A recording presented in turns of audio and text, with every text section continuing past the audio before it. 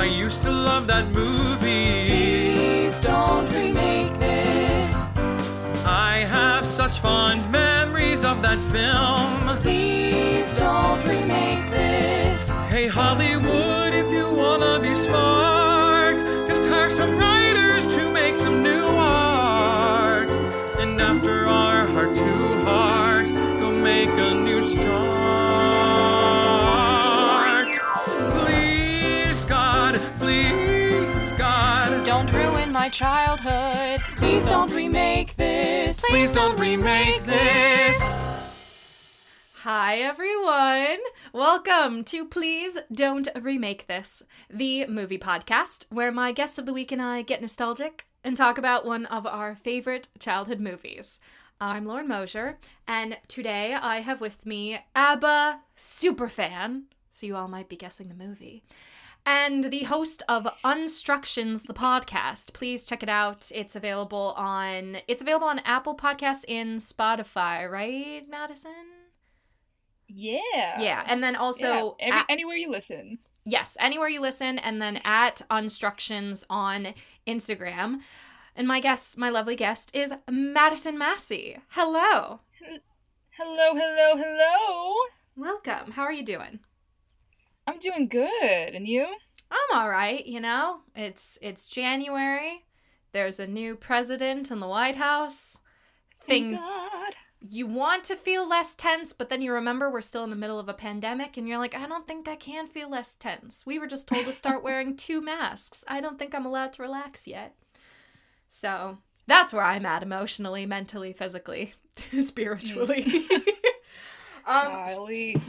But today, ladies and gentlemen, boys and girls, all genders, non-conforming and otherwise, we will be discussing the incredible movie musical entitled Mamma Mia, which I love they wrote it like the name of the movie is Mamma Mia with an exclamation point, because you can't forget the exclamation point, the movie. You have to be excited about it. It's not the Mamma Mia without the punctuation. Can you imagine, not being excited about watching this movie? I can't...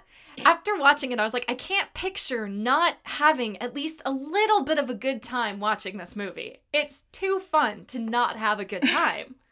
Well, those, cinephiles that are, have those posters of Pulp Fiction in the room? They're like, this is not a real movie. It's like, dude, just enjoy one thing in your life without trying to make it deep. Those are the people who watch a Quentin Tarantino movie and are like, I'm a cinephile now. It's like just watched one Quentin Tarantino movie. That does not make you a cinephile. Oh my god. Oh man, I hate those people. But yes, we are going to one musical and being like, I'm an actor now, which was me, God. But that's beside the point. Yeah, everybody at PSA, if you say to an actual, if there's someone in your life that is an actor, and you say to them, I think I could have been an actor, shut the fuck up. You do not know that. I fucking hate it. It was one of my biggest pet peeves in the world when people do that. Oh gosh, I haven't gotten that in a long time, but dude, that's the worst. I don't say that about doctors. Yes, exactly. It's like, I'm not talking to a neurosurgeon and saying I think I could have been a doctor. That's not how this works, people. Oh man. Ooh, don't do that. So now if any of you meet me in person someday when COVID's not a thing, don't say that to me. I will get mad and I will express my anger. Okay, so we're talking about Mamma Mia, the movie, the movie musical of the hit. I believe it came out 1999 on the London stage, and then 2008 in theaters with this amazing movie. So you suggested the movie, Madison. So do you want to tell us, the listeners, why this movie? Why pick this movie? Well, it's to me, it's the movie that people need to watch, especially now, because other than the fact that I love it, and I can tell you about that part, but right now, I find it so hard to remember, how the feeling it was, the feeling of being spontaneous, and the feeling of traveling, of meeting people, at a party, or just the whole vibe of Mamma Mia is something that just needs to... people just need it in their lives. After almost a year of being in this pandemic. Yeah. So that's one reason, but also I love this movie. It's so good.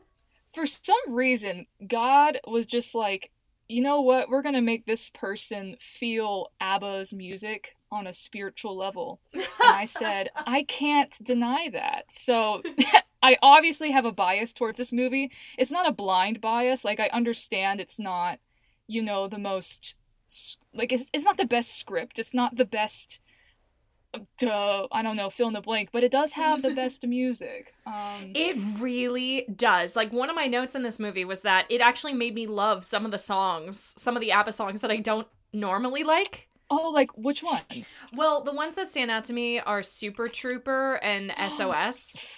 Yes. Not really my faves in real life, but watching them in the movie, I was like, okay, I get it. I see it. Interesting. Yeah. Because Super Trooper is, like, my soul song. Like, that's my siren song. Really? That doesn't surprise me, actually. I was going to ask you, well, when we get to Best Song, we'll get to talk about it a little bit more about what songs, like, get to our heartstrings.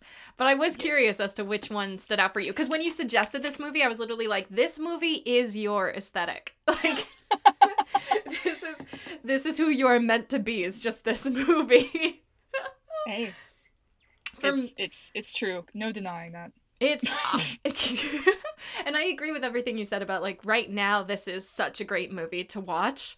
I almost kind of wish I had done this movie sooner starting this podcast, because it really is. This is like the perfect quarantine, the perfect COVID movie. It's just so lighthearted. It's everything we're not able to do right now. It's literally everything. We can't socialize. We can't party. We can't go to a wedding. We can't go to Greece. Like, it's all these things we can't do right now. Try to find out who our father is. No, yeah, we can't even talk to 3 strangers. It's so sad. And for me also, I was so happy to talk about this, because this musical is very personal for me, because it's the first Broadway show I ever saw. No way, you saw it? I saw it on Broadway when I was 9, 2005, I think. And oh man, I remember sitting in the audience and my life was changed. I had started to sing a little bit of musical theater with church choir, like doing competitions. I would sing Popular from Wicked. And I remember, of course, as one does. I remember my step-grandmother got us, so it was my mom, my sister, and I going to New York. It was our first trip to New York together, and I'd always wanted to come here, and I was so excited. And of course, Wicked had already been out for a few years and was, like, the hottest ticket to get, but it was really expensive. My step-grandmother, like, either couldn't afford it or didn't want to pay for it, so she gave us tickets to Mamma Mia instead.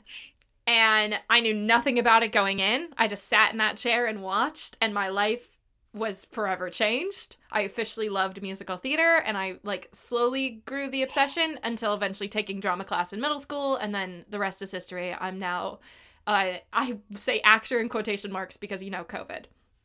Wow. Okay. But yeah. Wow, this was like your not baby musical, but the reason why you went down this path. That is incredible.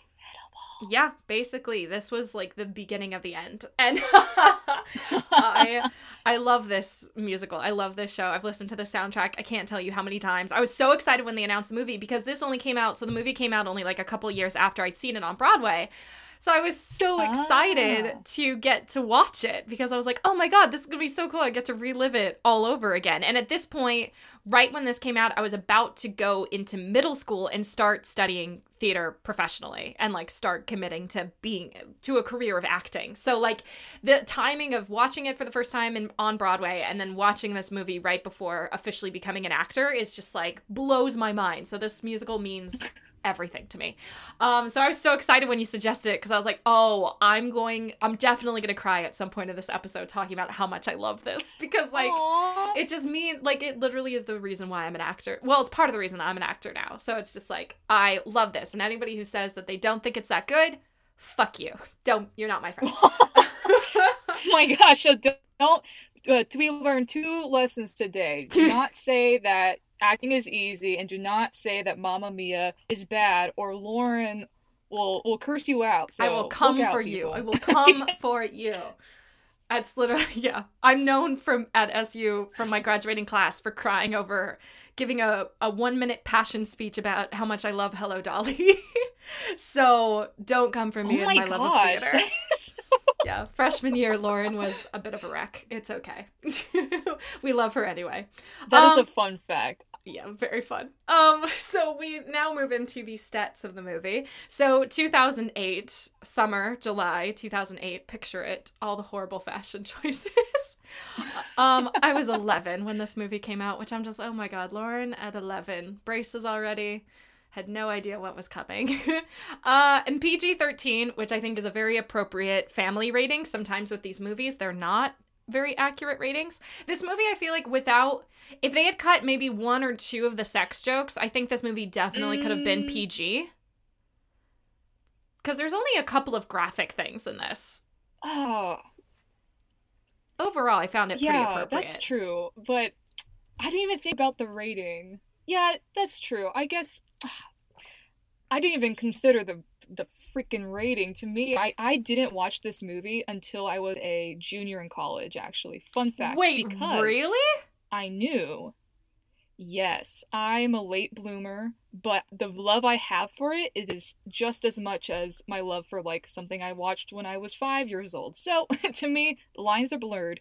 But the reason why I didn't watch it was because I knew in my little Christian head that this woman had sex with 3 men and she doesn't know who it is, and that's irresponsible.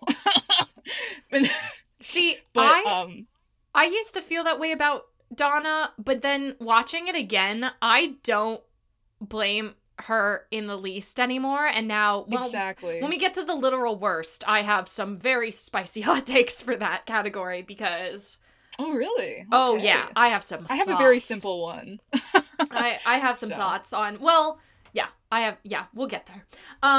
But yeah, PG-13, and then directed by Phyllida, I believe is how you pronounce it, Phyllida Lloyd, who also directed the original stage production in London. Oh, good. Which I thought was really cool, that they brought back almost all of the original people. So she directed the original musical, and then the person who wrote the screenplay also wrote the musical book, Katherine Johnson.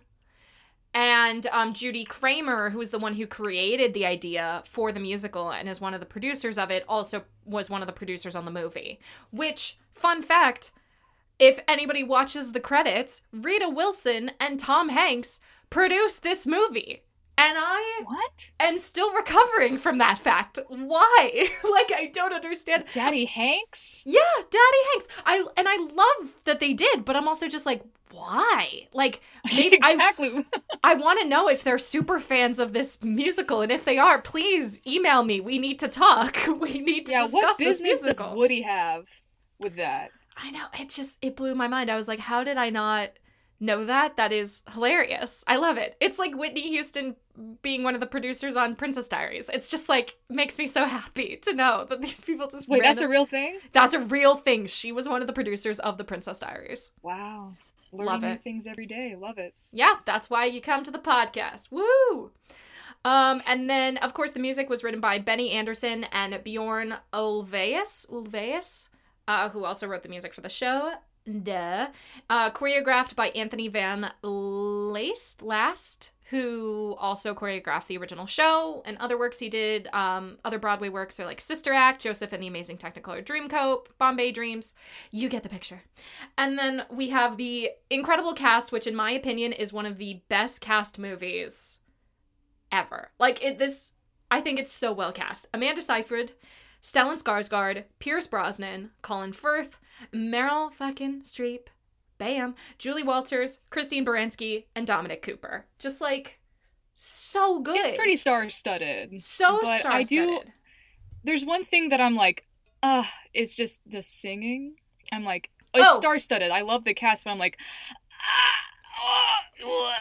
sometimes. Me, personally, the only singing that I think is rough is Pierce Brosnan. Love you, dude. But, like, wow, they should have just replaced his voice. I don't know why they didn't cast somebody else to be his voice dub. that was pretty bad. But everybody else I think was good. Meryl was still kind of like getting her way, but now like watching her in The Prom and hearing her voice in The Prom, I'm like, oh honey, she has improved in 12 years. Like, are you kidding me? Has she improved or has the editing improved? That's not for me to decide. That's just a thought that came to my head. I have no idea. Shots fired! Oh my god, that is such a spicy hot take. Wow. But yes, Piers is bad. In my opinion, Meryl's is like, I need someone else. Sorry. And then, what's his name? Colin Firth? I never said it out loud. I actually thought Colin Firth was pretty convincing. Like, I didn't Our mind Last Summer was summer. good, but yeah, the other one, Take a Chance on Me, I was like, what is this? Well, just like some of the like the story is absurd. I mean, this whole musical is But the singing insane. doesn't have to be. The singing can be good. That's why. So people, if you want to pay for like a cheap ticket, like yeah, go see a movie musical, but it's probably not nearly as good as going to a Broadway show. If you want to hear real singers, go see a Broadway show. Pay us the money we deserve.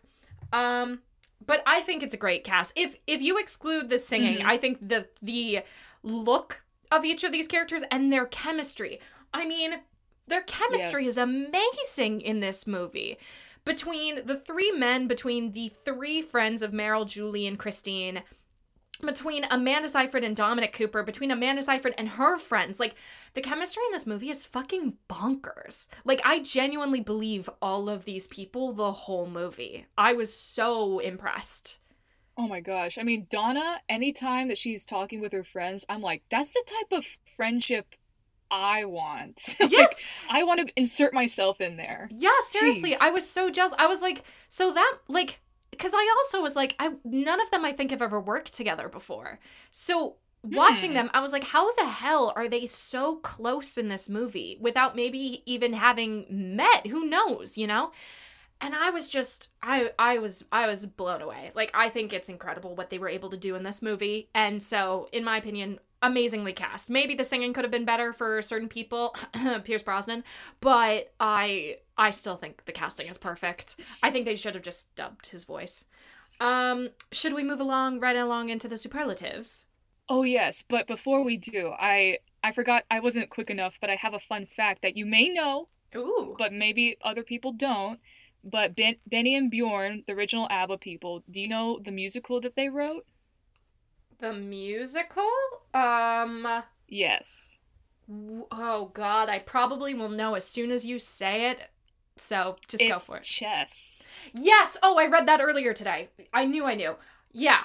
Which, also, Chess. Everybody, check out Chess. I don't know why. I think I watched a video of Chess today on Instagram, and somebody was just like, why is this not revived more? The score of the show is fucking brilliant. And, like, truth, it's amazing. Why is it not done more? I don't know. Who knows? Gotta get those unhyped musicals hyped up. Their time is coming. But yeah, when I was listening to that soundtrack, I was like, this is slapping. Who made this? And I was like, of course it's them. This actually, when I was reading, when Chess came up today with like my research for this episode, it was mentioned that Judy Kramer, when she originally was coming up with the idea for this show, came up for it during the 80s when they wrote Chess, when they were writing Chess. Was when she created in 1983. Mind you, this wasn't on stage until 1999, and 16 years before that, she already came up with the idea for this musical.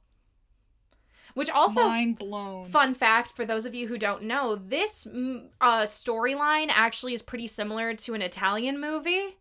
I think it's called Buonasera, Mrs. Campbell, I think is what it said online. It's the similar storyline. A woman doesn't know which three men are the father to her young daughter. And a lot of people have criticized, saying that, like, Judy Kramer might have stolen the idea. She denies having known the film at all before creating this idea.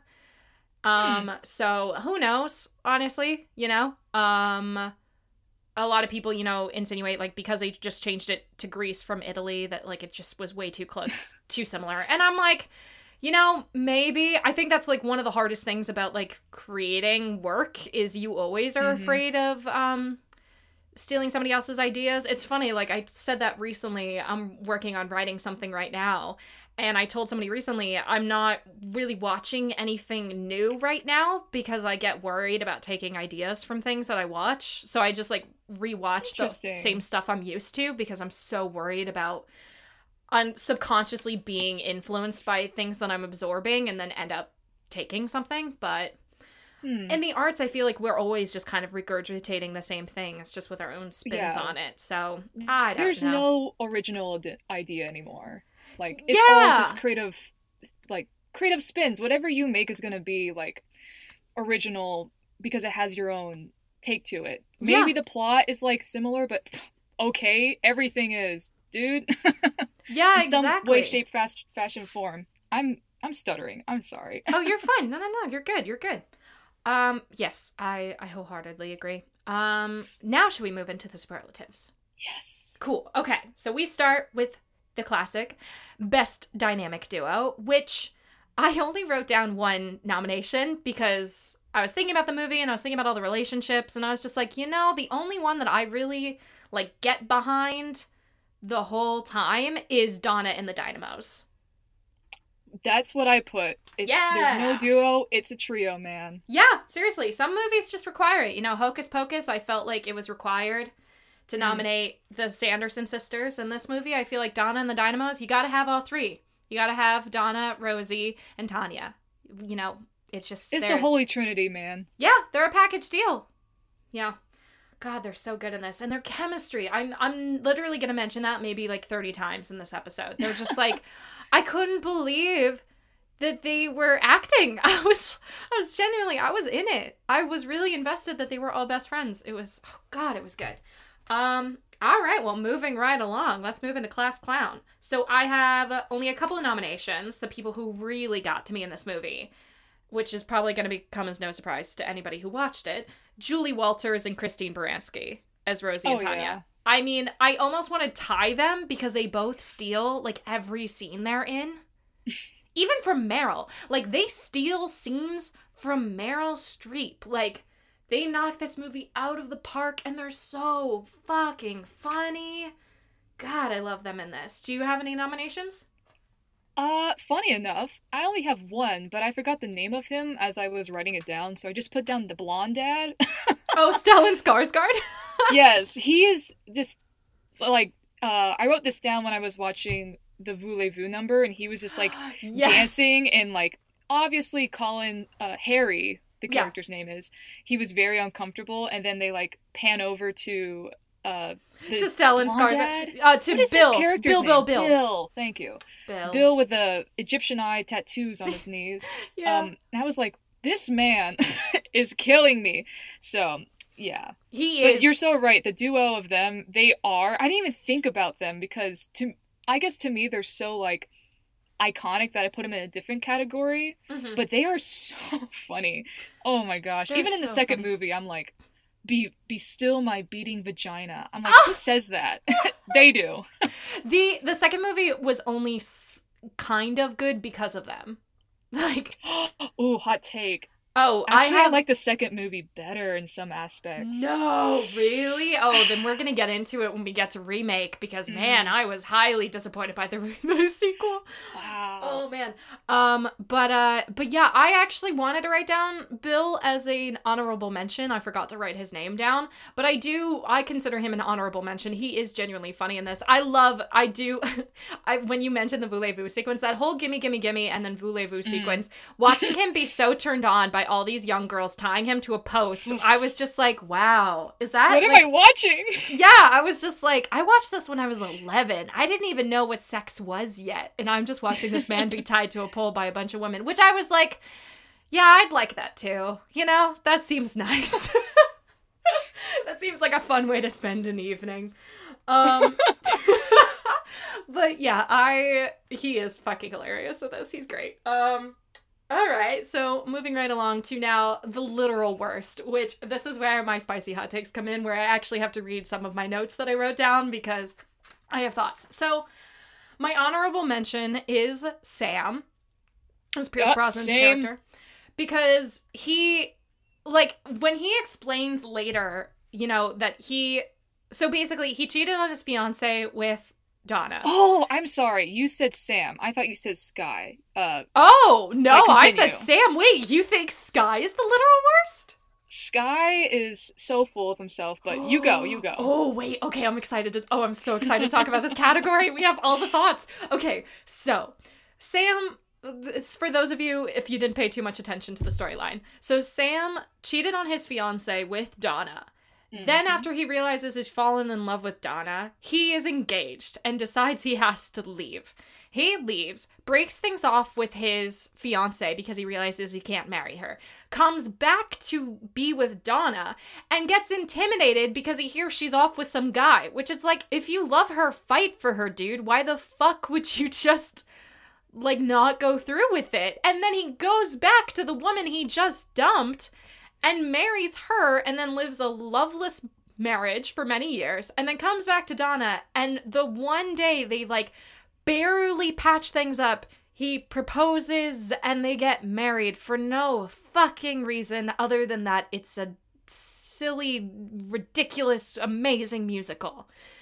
And I just, like, oh god, that's horrible. Like, just hearing that, like, me saying it, I'm re-horrified by him and his existence. Yeah, now that you put it like that, that's actually, that's douche behavior. It's a huge douche behavior, and it's like, dude, you think you would have learned your lesson by, and what the fuck? And it's just really upsetting. So for me, him is the honorable mention, but the true villain of the movie, the true literal worst for me is, drum roll please, da da da da da da da da.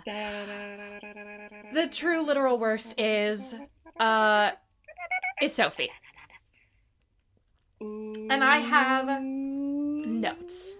I have evidence. Okay, here we go. So this bitch, this horrible girl, she decides, wait, where are my notes? Okay. So first, she reads her mom's diary without permission.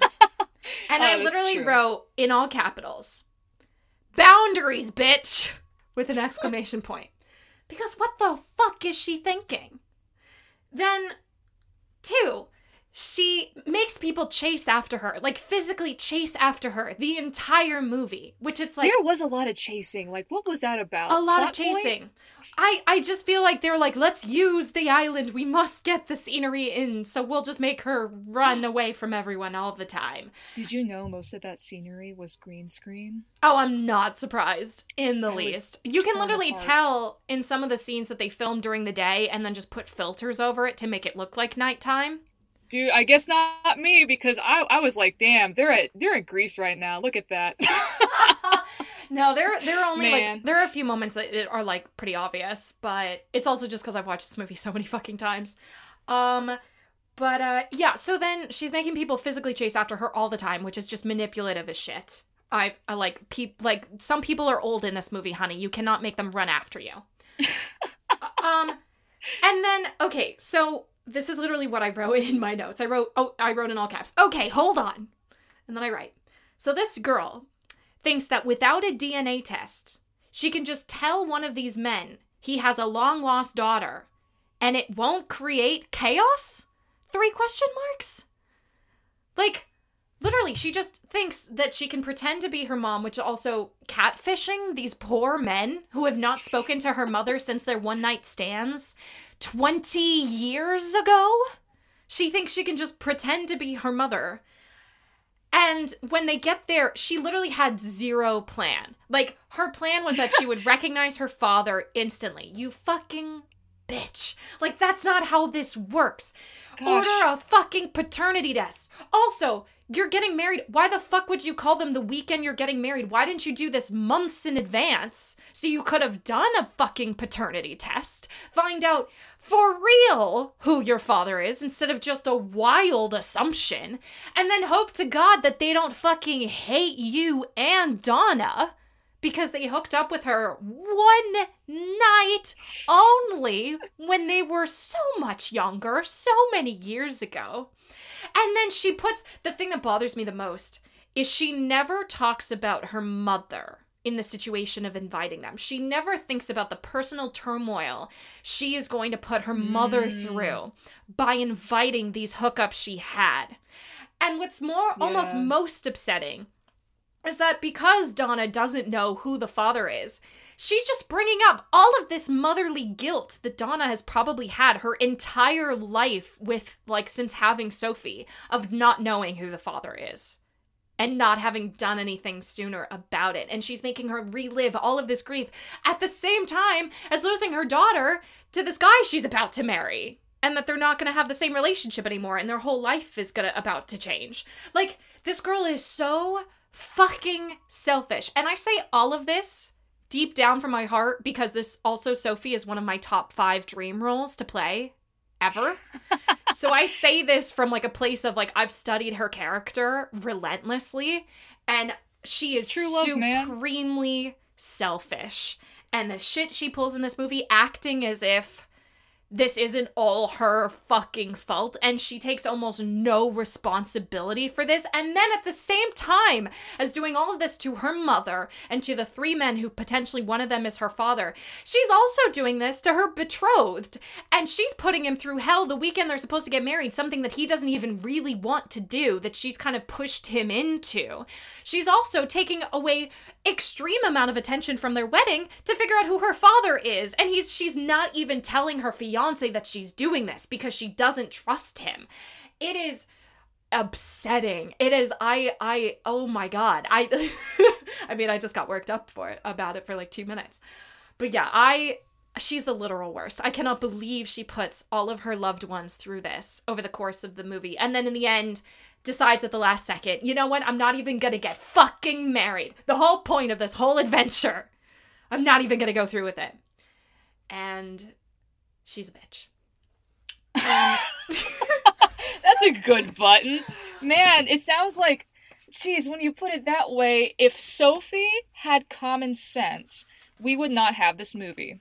No, exactly. I mean, literally, this whole movie is predicated on the idea that she is an idiot. Like, that's the only reason this movie happens. If she had just been a little bit smarter, none of this would have happened. I'm not saying that No, I don't want to even say that sentence.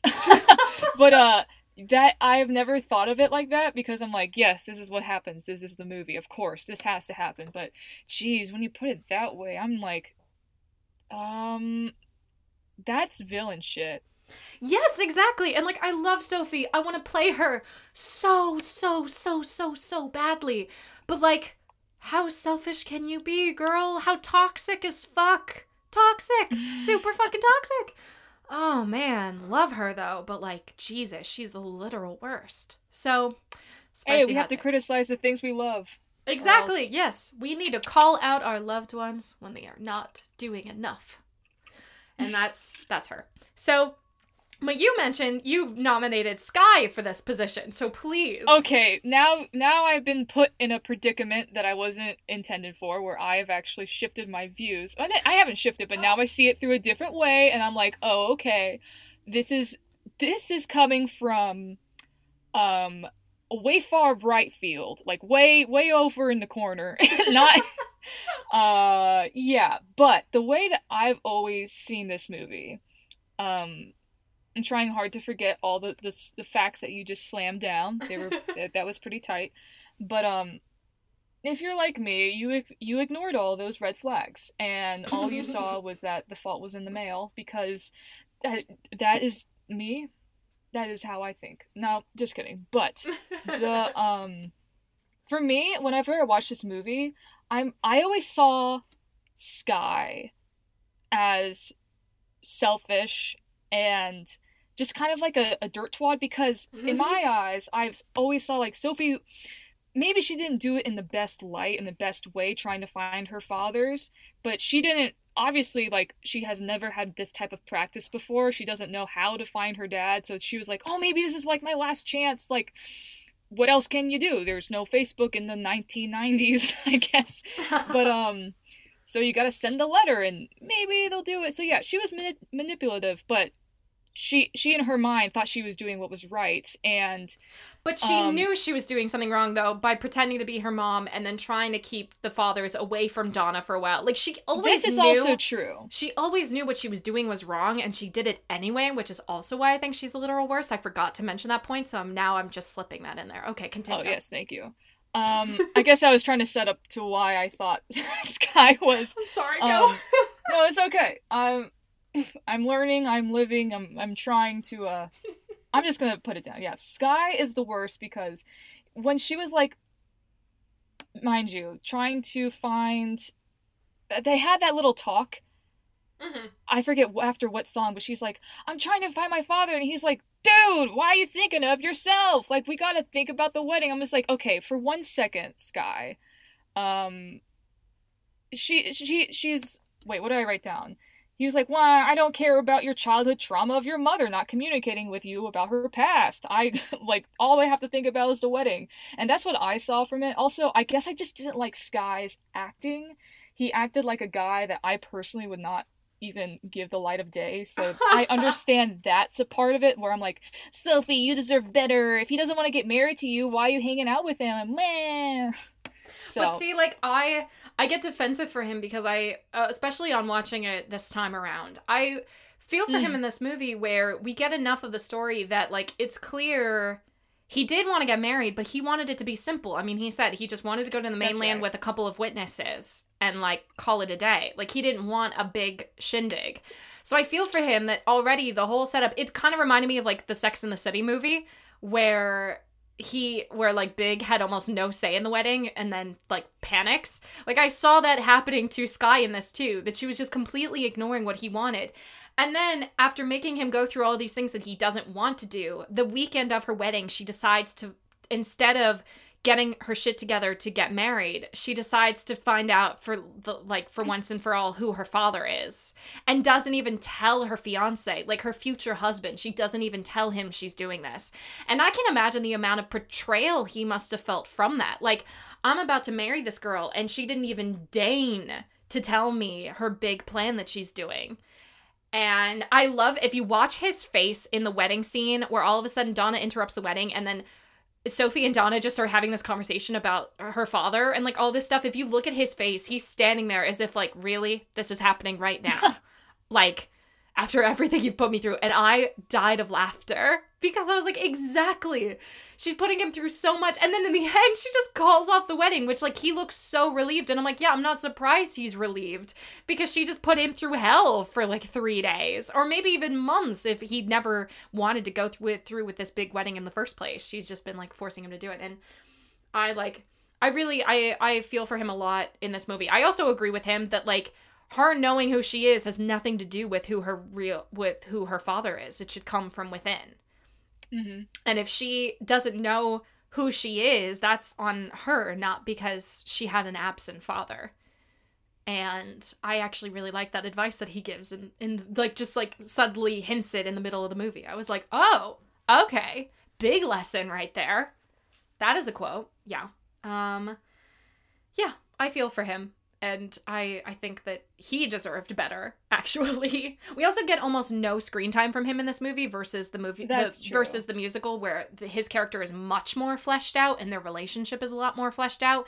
In this, that would have been nice to see. Yeah, seriously. In this, all we get is secondhand accounts of everybody questioning the wedding, which one of my notes was like, why is everybody so anxious about this wedding? Like, they seem like a happy couple. They just, like, haven't actually sat down and really communicated yet. Like, they're a good couple, they just haven't really talked about what they want to do. Instead, she's just kind of telling him what she wants, and then he's just going along with it because he loves her. And that's like, ooh, not great. So yeah, back to, yeah, so I land on Sophie. All right. But I see your points, though. I also think that, like, this movie is supposed to be made to not like Sky. Like, I feel like there are things that are set up where you're not supposed to like him. But on further inspection, I feel like he is done. They do him dirty in this. No, it takes critical thinking to get to that point, for real. Like, they do hand it to you. They spoon feed, like, no, the Sky is bad. And, like, listen, when I'm watching this movie, I'm just... I don't know. I go on autopilot. I'm like, well, I can dance with you, honey, if you funny. I don't know. That was great. I was really hoping you'd sing it at one point. Oh, wait. Fun fact. Do you know I'm actually in the ABBA tribute band? I think I saw you post about that once. Wait, we need to talk about this more. Yes. So I was like, I went to school for acting and theater and all that jazz, but I was like, I don't really enjoy acting, and if I could sing anything, it would be ABBA songs. So I researched it, and I was like, oh, there is a band here in New York. And so I just sent my film in, and they're like, oh, we want to meet with you. And then they hired me. Yeah. Fuck yeah. And then everything shut down. Yep. Yeah, because COVID ruins everything. It ruins everything. That's really cool though. I actually really like that. Again, like I said, this movie is literally your entire aesthetic. So I love knowing you're in an ABBA band. Should we move on to the next superlative? Yes. Okay, so now we move on to Where Are They Now, which I have a few nominations. I have really one of them I almost kind of want to remove from the list. So I have Pierce Brosnan, Colin Firth, and Dominic Cooper. But the person I kind of want to remove is Colin Firth because he still is consistently I feel like he's a little bit more in the spotlight than the other two, so I'm a little like to narrow down the field. But Pierce Brosnan and Dominic Cooper, man, like Dominic Cooper especially, fucking sexy as shit and had so much work in the late and early 2000s to 2010s. Really? Yeah, he was in like a number of things, especially like a lot of UK work, and then started to make appearances here in America too. I mean, he was in a fucking Avengers movie. He was What? He was Tony Stark's father. Well, you're right. I was just like, man, this guy just lost his role, didn't he? But here he is in Avengers. The heck? That's cool. Yeah, he's like done some like big things, and then I feel like for the last couple of years, I can't remember the last thing I saw him in. And then Pierce Brosnan especially, I can't remember the last thing I saw him in. I remember watching him in an action movie my senior year of high school, but I don't think I've seen him in a single movie since. And I know he's done a couple of things, but like now he's still doing like action movies. And I'm like, also, Hollywood, can you stop casting these old white men in action movies? None of us give a shit. Oh, you don't like it? Oh, wait. That was sarcasm, I hope. Oh, God. It was. It's fucking, like, nobody cares. Nobody cares. Nobody cares. We've seen it already. We've seen it for, like, 50 years. It's not interesting. It's actually kind of sad because, like, most of the time all I'm thinking is, wow, you're, like, 60 and you're trying to pretend to be, like, a 30-year-old heartthrob and you're 30 years too late. It's over. Just get over it. Just, like... Is this at Tom Cruise? Tom Cruise. This is at Tom Cruise. This is at Liam Neeson. This is at Pierce Brosnan. I'm fucking over all these white men being like, I can be an action hero still. No, you can't. No, you can't. You're not convincing. You're not good at it. We all know that there are just stunt doubles who are literally doing every single stunt for you. Or then there's Tom Cruise, who all I hear about is him getting injured. I'm like, oh, that's so impressive. And I'm just so fucking tired of it. Nobody gives a shit. Just fucking stop. Because aren't their bones gonna, like, break? Disintegrate? Like, frail. Yeah. It's not just all of you. Stop. In Hollywood, stop letting them produce their own work when they produce them. Literally, Tom Cruise, the only reason he's still an action star is because he produces his own movies. Oh, I didn't know that. That makes sense. I mean, that's all I notice is every movie he's in now, he's producing. So it's like, of course, then he's the lead role in the movie. And that's not at all impressive. I don't give a shit. Most of these people are actually genuinely good actors. So why the fuck are they doing an action movie? The point of an action movie is not to be about acting. So why would they do a movie where they don't act? Or if they act, it's really bad. I got an answer. ABBA, play, money, money, money. Which also, it's like... how low is your life if all you care about is the next, like, you probably are sitting on like $100 million. One more movie is not going to make you like technically any richer, you know? Yeah, they could have retired like 35 years ago. Or at the very least, don't even, like, if you don't want to retire, I get that. I'm never fucking retire. Well, I don't know if I'll ever retire. I don't really want to. I'm too much of a workaholic to ever retire. But like, do better work. Like, Tom Cruise was genuinely a good actor in the early 90s. Like, what happened to that? What happened to him being a good actor? Now I don't give a shit. And I'm just, all of you, stop it. Stop it. You should be ashamed of yourselves. Just, like, be like, what's her name from Hunger Games? Jennifer Lawrence. Like, she was really good, and then all of a sudden she vanished. Well, she probably realized she was just playing the same role over and over again in every movie. And she just needs to wait until good work lands on her table. And it's like, yeah, just like, wait for better work. Yeah, it's like you have enough fucking money. Jesus Christ. Anyway. I have all the opinions. That's why I started this podcast. Mwahaha. Um, but yeah, those are my nominations. Do you have any nominations for Where Are They Now? Just Dominic, because, like, I've seen all of these actors, at least, like, the main ones, you know. I don't really care about Sophie's friends. Sorry, not sorry. But, like, Dominic, who?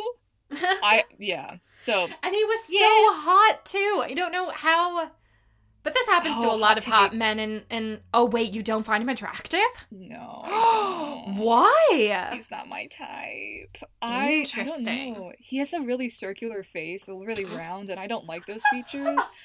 Also, the way he acts isn't like... Because some people can be, like, questionable. Like, Benedict Cumberbatch, when I first saw him, I was like, yeah, this man's ugly. And then when I saw him act, I was like, damn, I can't stop thinking about how sexy he is. So, yeah, he was a double negative for me. You just said, like, 4 spicy hot takes in a row, and I am blown away.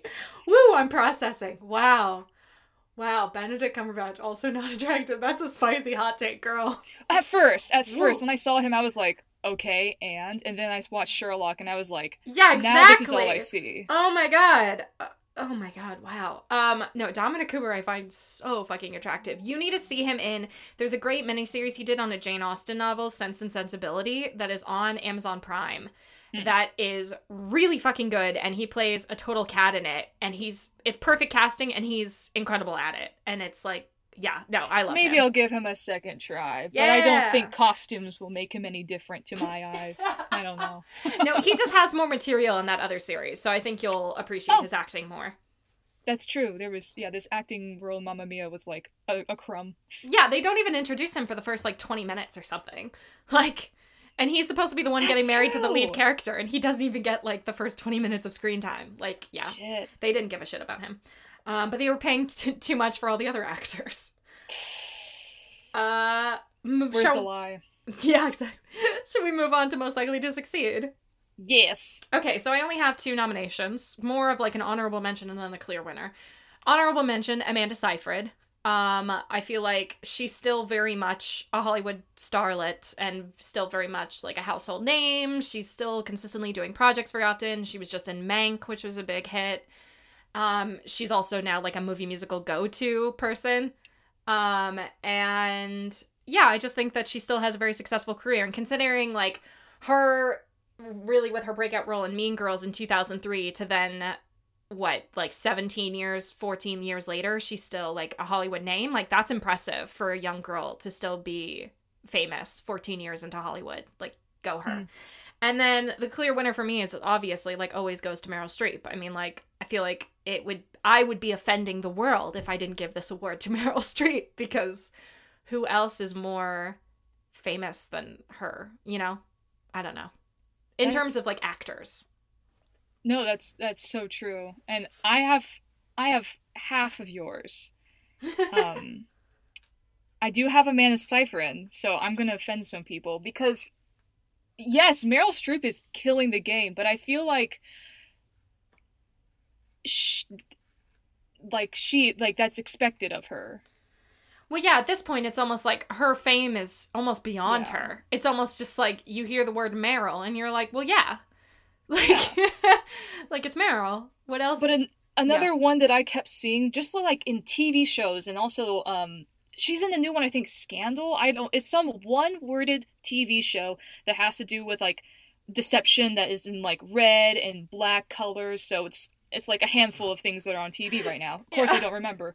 But the actress that played Tanya, her name escapes Christine me. Baranski. Yes. Yes, I still see her around, and I'm like, I can't say that about, I haven't really seen the Scar guy, or I don't know, but Scar guy. No, I'm just picturing Stellan Skarsgård in a Scar costume from Lion King. The casting we never knew we needed, but now we do. Seriously, oh man, that'd be funny. Be prepared. Yeah, we should cast him. Why not? But yeah, because I don't know, Meryl Streep is just like saying the sky is blue. It's like, of course. Yeah. I was gonna put her, but I literally have her in every other category, so I was like, I gotta share the love. I do agree with you. Christine Baranski is definitely an honorable mention for me. because she is still very consistently working. I mean, this is her second movie on the podcast that she's in. Because I had her featured in the first episode with Birdcage, and now here she is again. So, like, you go, girl. And she's also married to the Grinch. I mean, who else can you say that about? That's queen shit. That's queen shit. Seriously. Oh my god. So yeah, congratulations. Well, yeah, so congratulations to all three of you. You ladies are queens of cinema. Should we move on to most iconic? And do you want to list off your most iconic first? You want me to go first? You go first. Okay. Yes, I don't understand. Maybe, is it people, right? It can be literally anything. It's whatever, when you think of this movie, these are the things you think of. These are the things that stand out. Okay, gotcha. So for me, I have a few things listed. I have the poster of, like, Amanda Seyfried, you know, and her little, like, sorority squat. And, like, the ocean behind her. I just think it's so iconic and, like, such a great... Because it looks similar to the musical advertising, but, of course, it, like, vamps it up for Hollywood. And I think it was just very well done. Whoever designed it, A+, good for you. The songs, of course. And, like, specifically the way the musical uses it. Like, I have a spicy hot take that's, like, a question for you and also for our listeners that I'll get to later that kind of brings back, like, talking about the songs that I'm excited to get to. But the songs are just obviously iconic and incredible. The Church on the Hill, just that picture of, like, that gigantic hilltop and then that beautiful little church at the top, I think is so incredible. And just, like, oh, if I could get married there instantly, you know? I love... Do it. So the whole storyline with the fountain is so random. And I always remember... Oh, I hate it. Oh, yeah, it's so stupid. I don't know why they did that. But I love when it breaks through and in slow motion, you see Meryl Streep say, "It's Aphrodite!" And I find that part hilarious. Like, I'm on the floor laughing because it's so fucking stupid.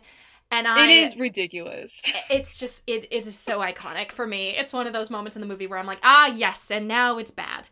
The gay storyline also, one, so forced, and two, so iconic, because that was officially when everybody was like, oh, Colin Firth is now only going to play gay characters, and magically that's literally all he started to do in his career was play gay characters. Literally, a movie where he plays a gay character in a relationship with Stanley Tucci is about to come out, like, next month.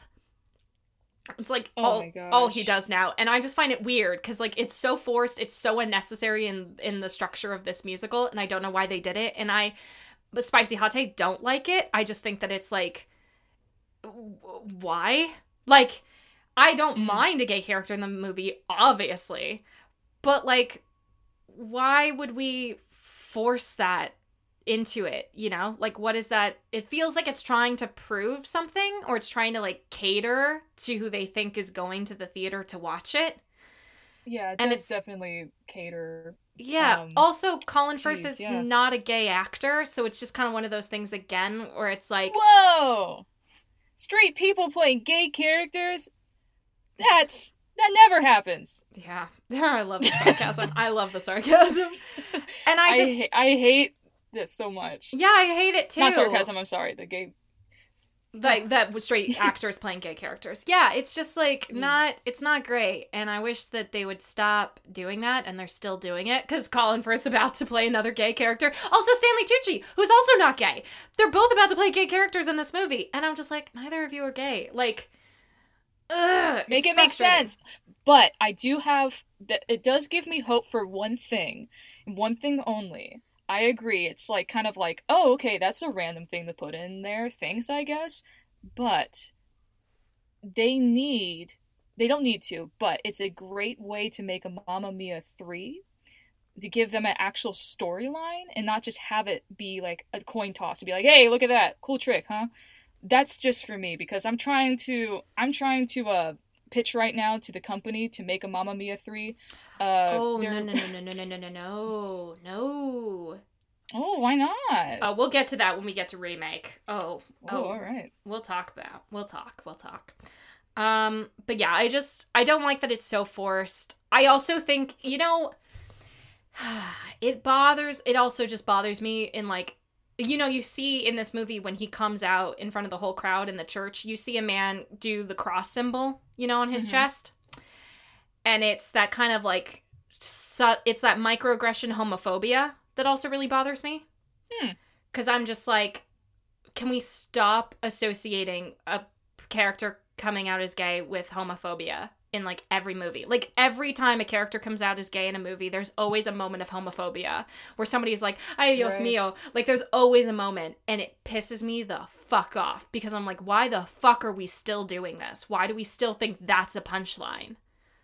And I'm tired of it. People like, gotta get more creative. That's stupid. They just like need somebody to tell them, like slap them across the face and be like, shut the fuck up. Like, ugh, it's so frustrating. Yeah, coming out shouldn't be a punchline. Exactly. It's not a fucking punchline.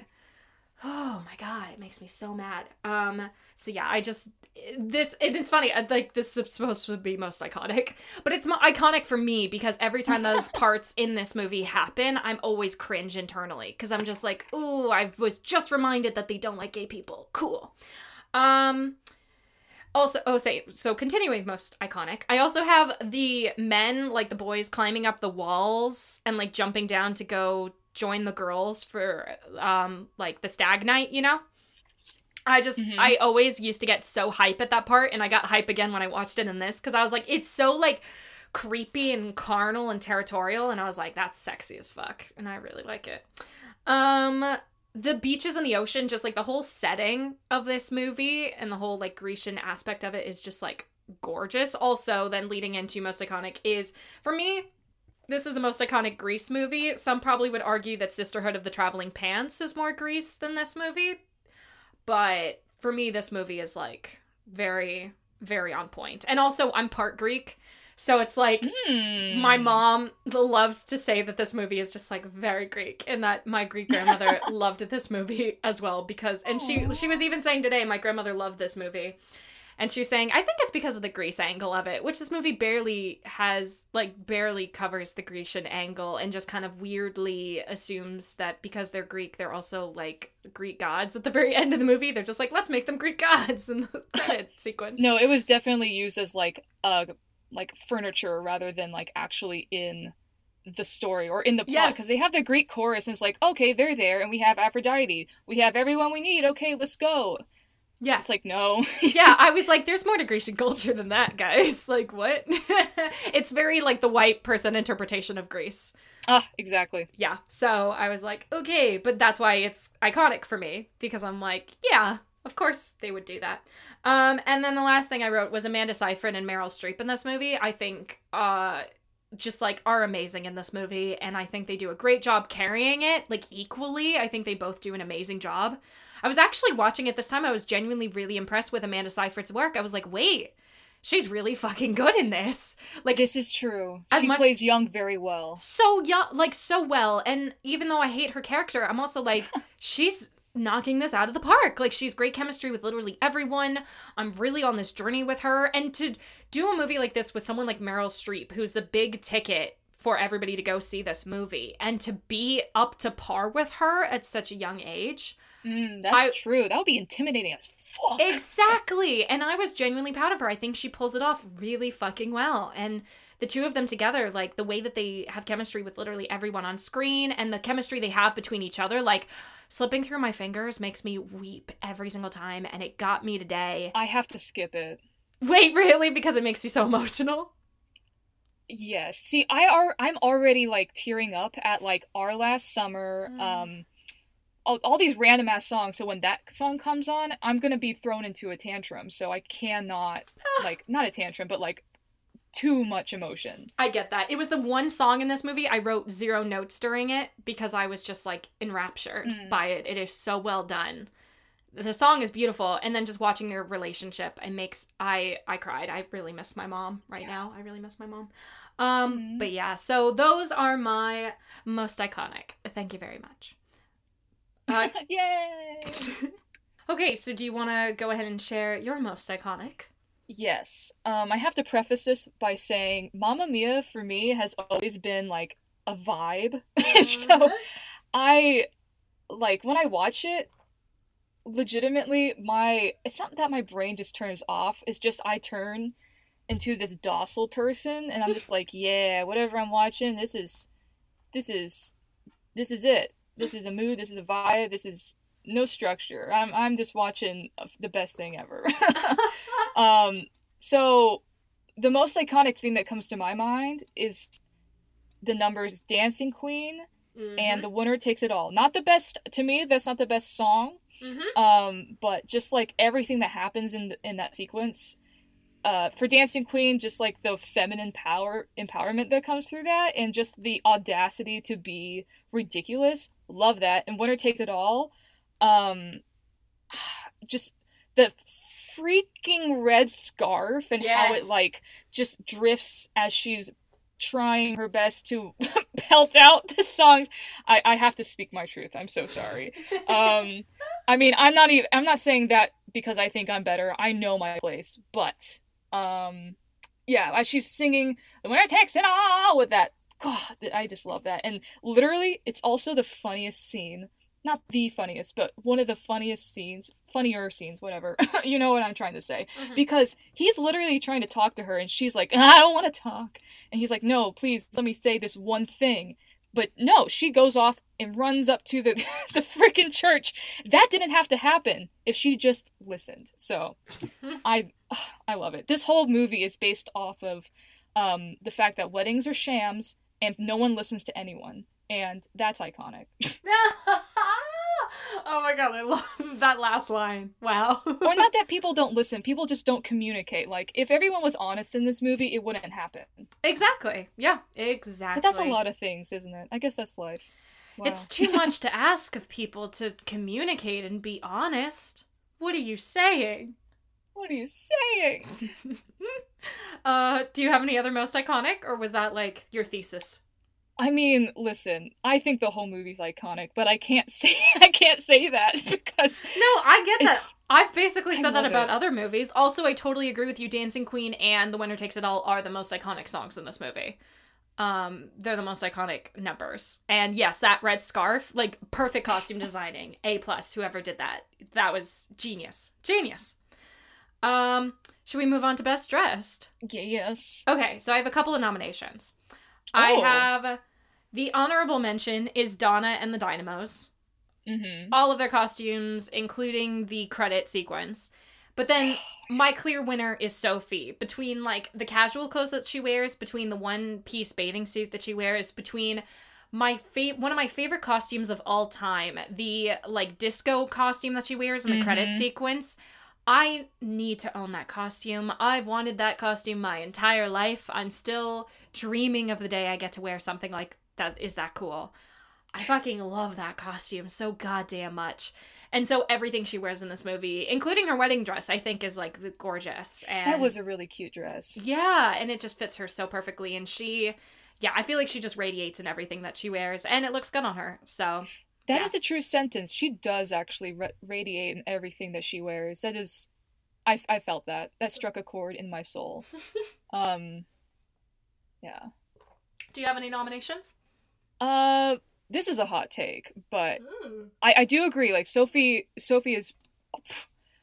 I love her costumes, and also, like, the ending costumes. I didn't even think about that. I was just thinking in terms of characters, but, like.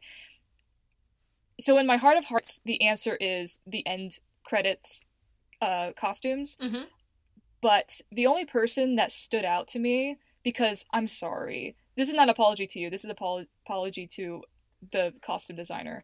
Everyone else kind of looked like the equivalent of that Greek 50-cent coffee cup to me. It was just like, okay, these people are obviously living on Greece. The only person that stood out in my eye was Tanya. Yes. I guess because she had the most iconic... And purposefully, yeah. Yeah, she was the most, like, different dressing. I don't think that she was the best. She had really great costumes, but she was, to me, this stood out. Because everyone else, like I said, Greek cup coffee. Well, but it's good coffee. That's hilarious. Like, what an image.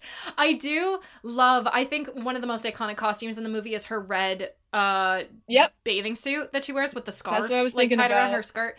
Like, it's that amazing. It's amazing. Yeah. It's really, that's good. That's a good one. I agree with that. I'm totally down for that as like honorable mention, tied for first. That's good. That's a good option. And I like that they purposely make her stand out, you know? Now moving on to best quote. I have a few. Do you want me to start and then we'll just go back and forth? Sure, yeah. Okay. So my first one is when Sophie's reading the diary that she should not be reading. And she says, like, we went to the beach and ... And her friends are like, ... And she goes, that's what they did in the olden days. I died. I had to pause the movie and laugh for like 30 seconds. I was like, wow, okay, here we go. Here we are. What's your first one? For some reason, I just forgot I wasn't doing them in order, but I'll go. Yes, this one's in the most chronologically correct. When she says, when I meet my dad, everything will fall into place. And I was like, dude, I resonate with that because I'm like, when I do this one thing, my life will be better. But I know you're not going to agree with this, but when she says, when I meet my dad, everything will fall into place, she was talking about Mamma Mia 2. Oh, God. Ugh, that movie. We'll get to that. Because without this movie, there would be no Mamma Mia 2. And so I was like, you know what, better? You're right. Maybe that would have been better. No, I think it's because, we'll talk about it, I know, later, but I see myself as Donna because I've lived a similar experience to her in not the extreme way, but we can continue. I was about to be like, Madison. I also wrote, I actually was going to ask you this later, like who you considered, because I also wrote myself, I consider myself a Donna in my everyday life. I feel like most of us aspire to be Donna. To give you a little trailer, in 2018, I took a solo trip to Paris, and that's when I got my first kiss, actually. Aww. And I met 3 different guys. I shit you not. I didn't even think about this, but I met 3 different guys, Argentina, from England, and from, and then from Paris. It was wild, but yes, I was like, what is this Mamma Mia shite that's going on? Am I manifesting? Oh my God, Madison, wow, you really were Donna. Yes, and I wish I can go back, but I can't because fuck COVID. Yep, fuck COVID.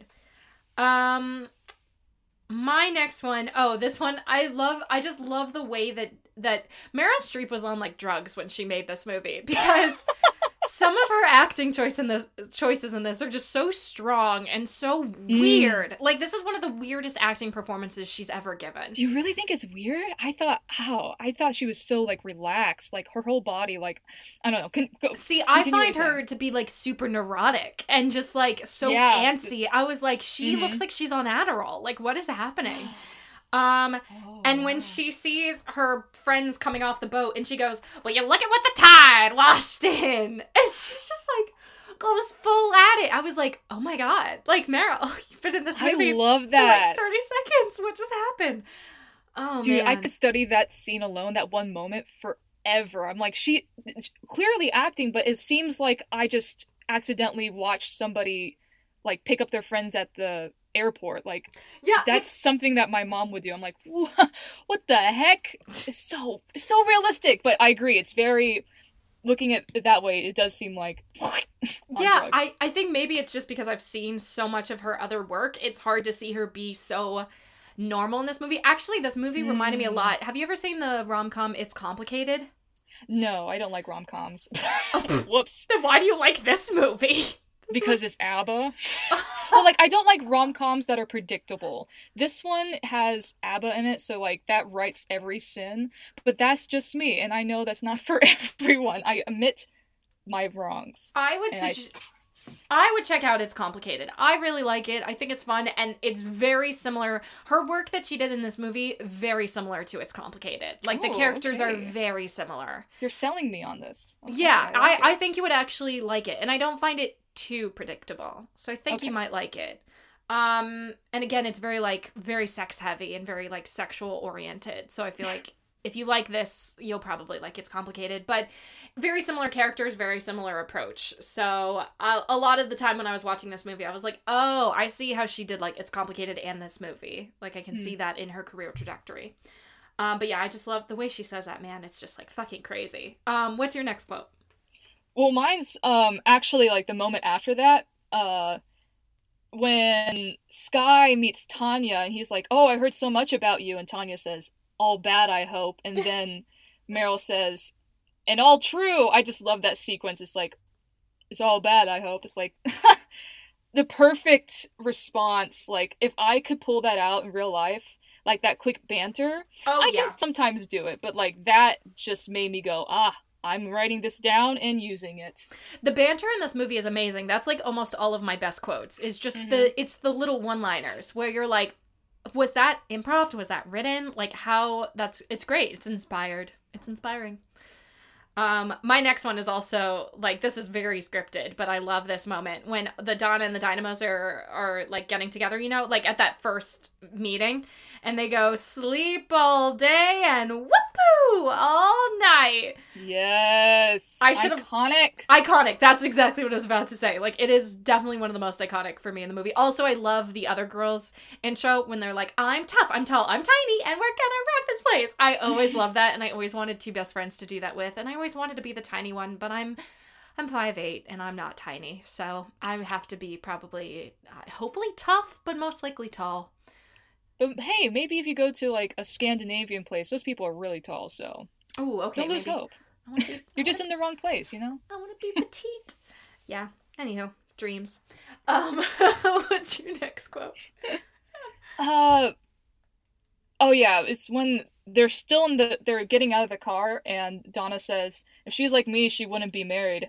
I love all these quotes about not wanting to get married, or how Donna doesn't want her to get married, because all these other movies, rom-com especially, it's like, oh, you gotta get married, and this is like, and you have those characters, but this one is, it's more in your face. I feel like it's like, this definitely, I keep saying it's like, I get I'm that. reaching an error.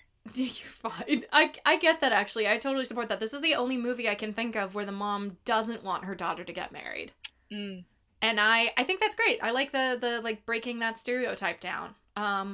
I also feel like that's a more realistic approach to certain moms. Like, I feel like that would be my mom if she was worried about who I was marrying. I think she would be the person who would be pretty vocal about being like, hey, you like don't want to do that. Like, oh, really? I wish. I mean, I know my parents are fine, but where I'm from, it's like, if you're not married by 25, something is wrong with you. And I'm like, oh, dude, that's not a thing. Please stop. No, my mom, since I was like early teenager, like 10, 11 years old, would say that she thought I would probably never get married and would just be in a long-term relationship with some guy who was older than me and probably was like a director or producer or something like that. Like, she was always very much like, you're just gonna have like a fun life, I think would always kind of just be like the gist of it, which I find funny. I can't have fun while being married, but like my mom was always like, it's gonna be easier for you, you know. And then here we are now. I have a very serious boyfriend, and yeah, like, hey, good for you, man. Yeah, so it worked out in my favor no matter what.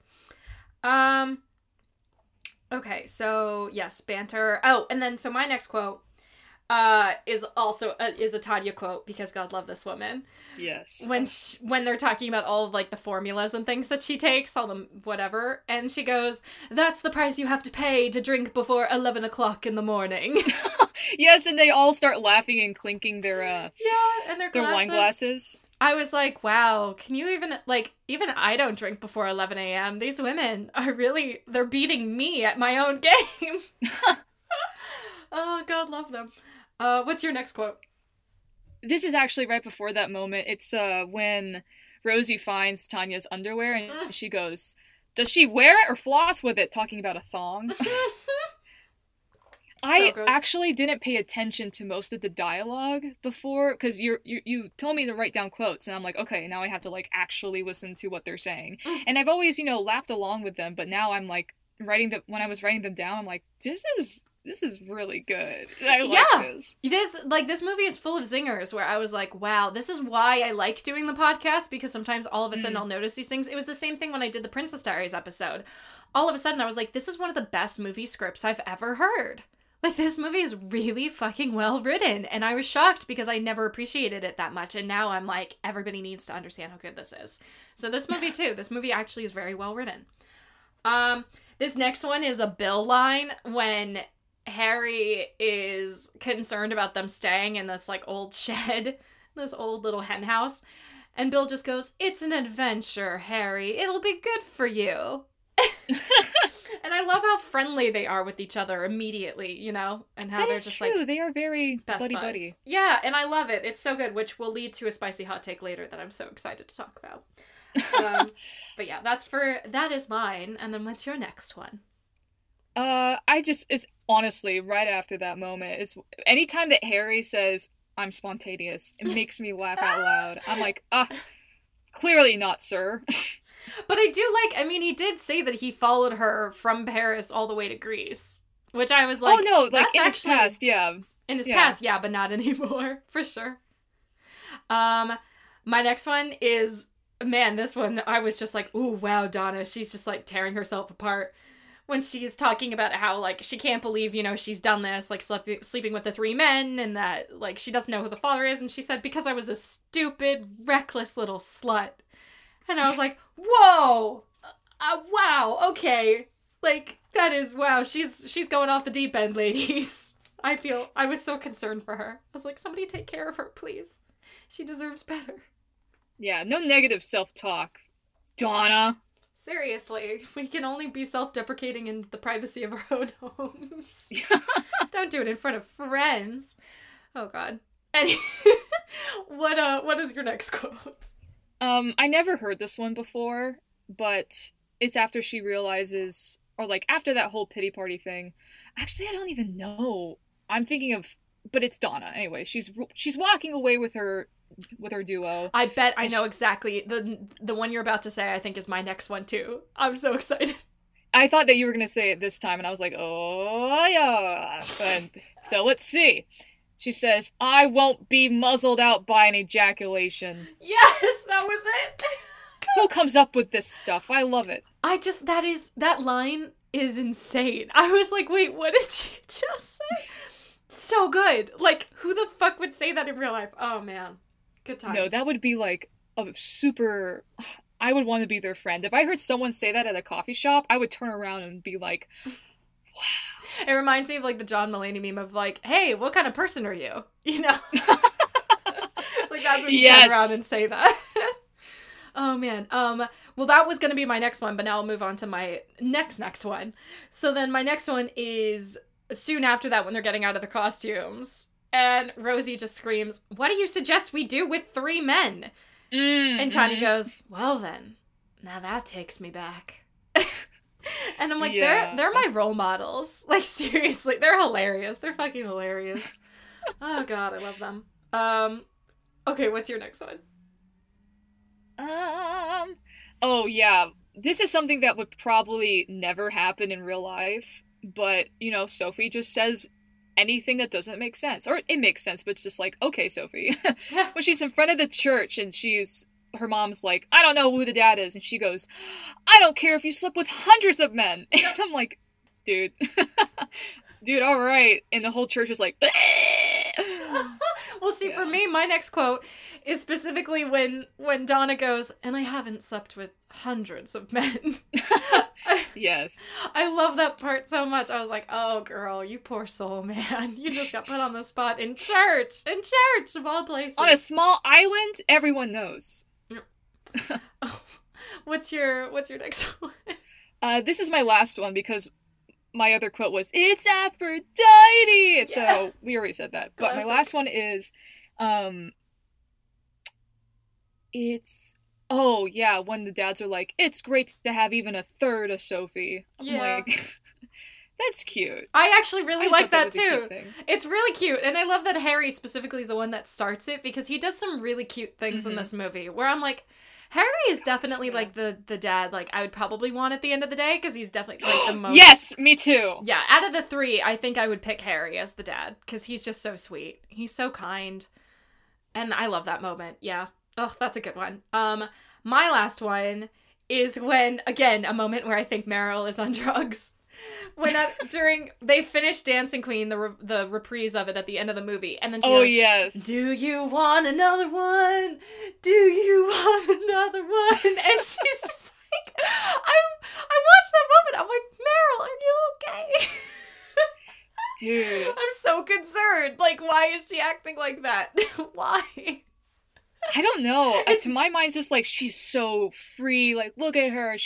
Dude, she gives zero fucks, and I see like that moment doesn't make me think of Donna. I feel like that's like a Meryl moment, and I'm like, Meryl, is that what you're really like in real life? I don't know. It's just fun. I don't know why it happens, but man, well, you it saw gets those me. like the after party photos, right? What after party photos of this movie? Yes, of this movie. There's like two that goes around a lot. They sometimes like rotate on Twitter a lot. It's like, man, I wish I was in the after party for Mamma Mia. And these people look like they are not high out of their minds, but they definitely look like they're on substances, and they're doing obviously karaoke, and it just looks like so much fun. If you have a chance to look at those pictures, I did write that as a note for this movie. I was like, this movie seems like really fun to have been a part of. I think this must have been a good time on set because everybody looks like they're having the time of their lives. Oh, yeah. Having the time of their life. Yeah, I just had to sneak that in there. So, okay, yay, best quotes. Woot woot, we did it. Yeah. Okay, so now we move into most likely to break out into song, this one was hard because everybody breaks out into song because, musical theater. So, to narrow it down, I wrote down just like 3 top options, and I honestly have no idea who this should go to. So I wrote Sophie, Donna, and Sam. Because each of them are the ones who like just random, like everybody breaks out into songs, so it was really hard to like figure out who I thought most did it. But I narrowed it down to the 3 of them because they all have like the most amount of songs in the movie, right. I think. So I was like, let's just like narrow it down to there. I think if I had to pick one, I would probably say Sophie. Because I feel like she just has, like, song after song after song after song in this. But I don't know. I don't know who to give it to. I also want to, like, honorable mention Rosie for doing When You're All Alone. Which actually she does a very good a cappella version of that song. Yes, I agree. That is something I can back up. Yeah. So, do you have any nominations? Do you have a winner in your head? I just based it off of the one that I was surprised at when they started singing, because like I agree, like musicals, like you can't really this one is kind of like whoa, because all of them do break out in the song, well the top characters, but the one I was always like, oh okay, we're singing now, is Donna. Like when she goes into Money Money Money, I was like, okay, we're here now. Or The Winner Takes It All, the one that cracks me up. I'm like, dude, why are you singing? So I have to give my little award to her. Okay, I dig that. Donna, congratulations. Now we move on to Best Song, which, here we go. So I'm going to list off the song list first. That's just for those of you listening. This is not the full musical list of songs. This is just the songs performed in the movie. Yes. Shame on them for taking out Under Attack, but I rest my case. Wait, oh my god, I'm so glad you brought that up, because Under Attack is actually like my favorite from the musical. I love that number so much. It is my dream to do that number. Don't know how to take it. Don't know. Yeah, it's a bop, man. Also, with the way that they set up this movie, that song makes so much sense to have done in this, because the nightmare sequence would have been epic. Mm-hmm. Like, movie magic, man. Movie fucking magic. And I will say, there are a few songs in this movie they definitely didn't have to do, that they could have put in Under Attack. And I will bring those up. So, let me read off the list of songs. So, we have Honey Honey, Money Money Money, which I find hilarious, they're back to back. We have Mamma Mia. We have Chiquitita. We have Dancing Queen. We have Our Last Summer. We have Lay All Your Love on Me.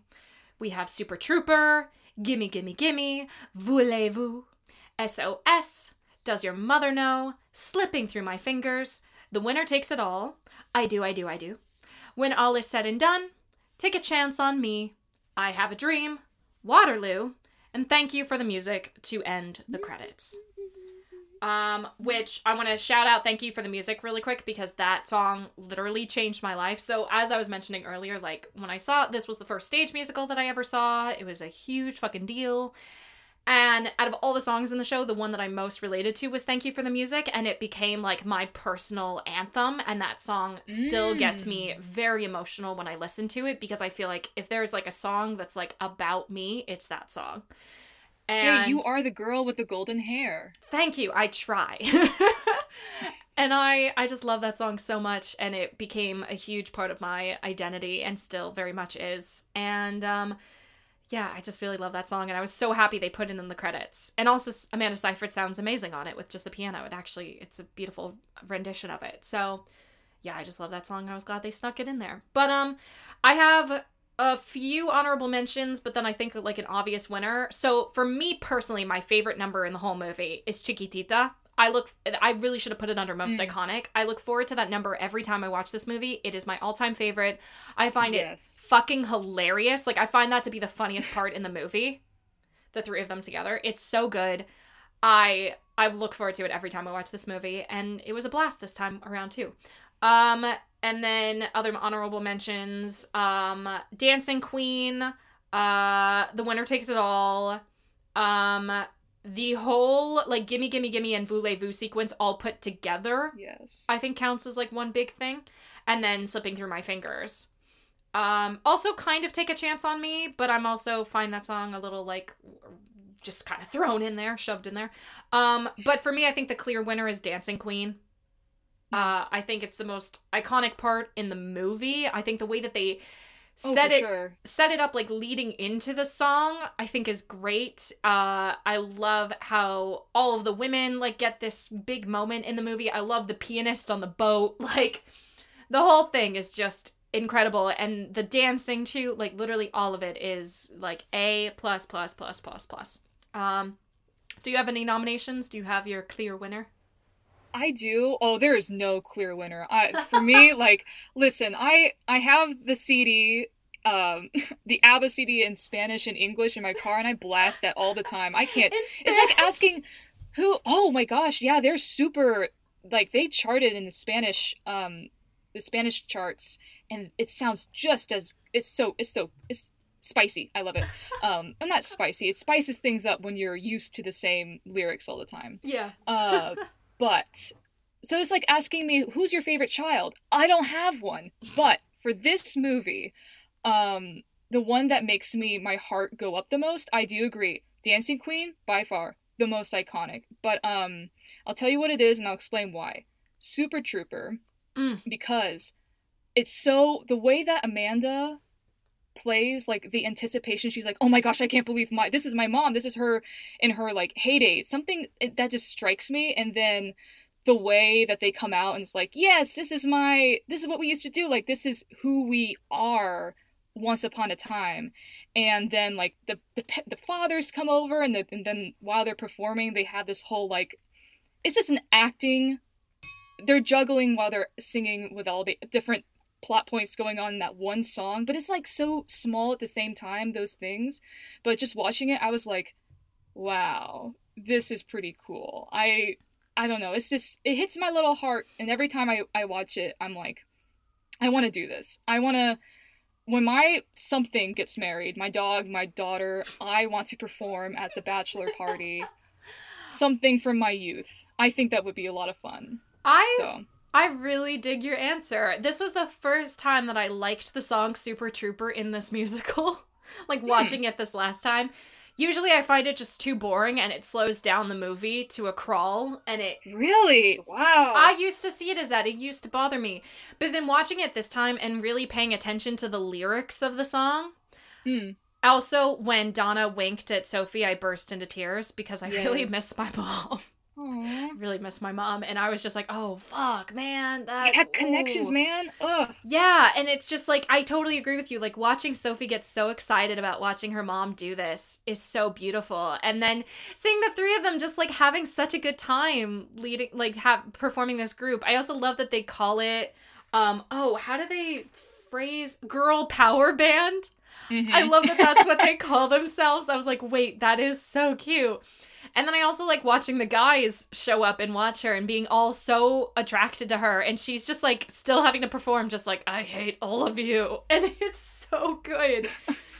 Yeah, I actually totally, I feel that. I feel like I want to tie Dancing Queen and Super Trooper because I agree with your argument, but I can't give up Dancing Queen. It's Oh just, no, like, don't too give good. it up. You can have, why not both?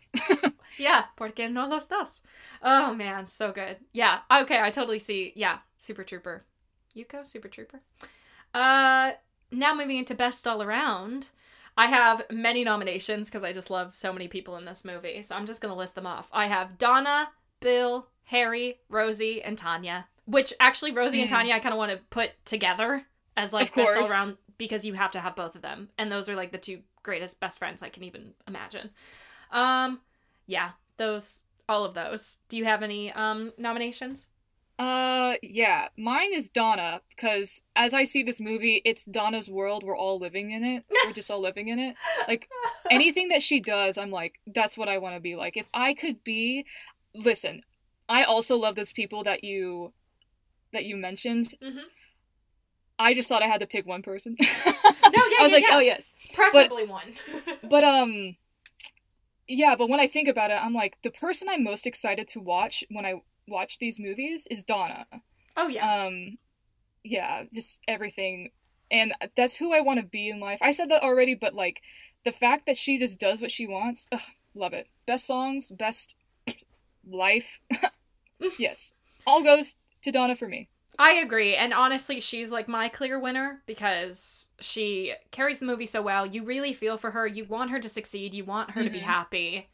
She's the best all around. All right. Before we go into I Have Some Notes, quick curveball. Did you have a crush on any of these people when you first watched it?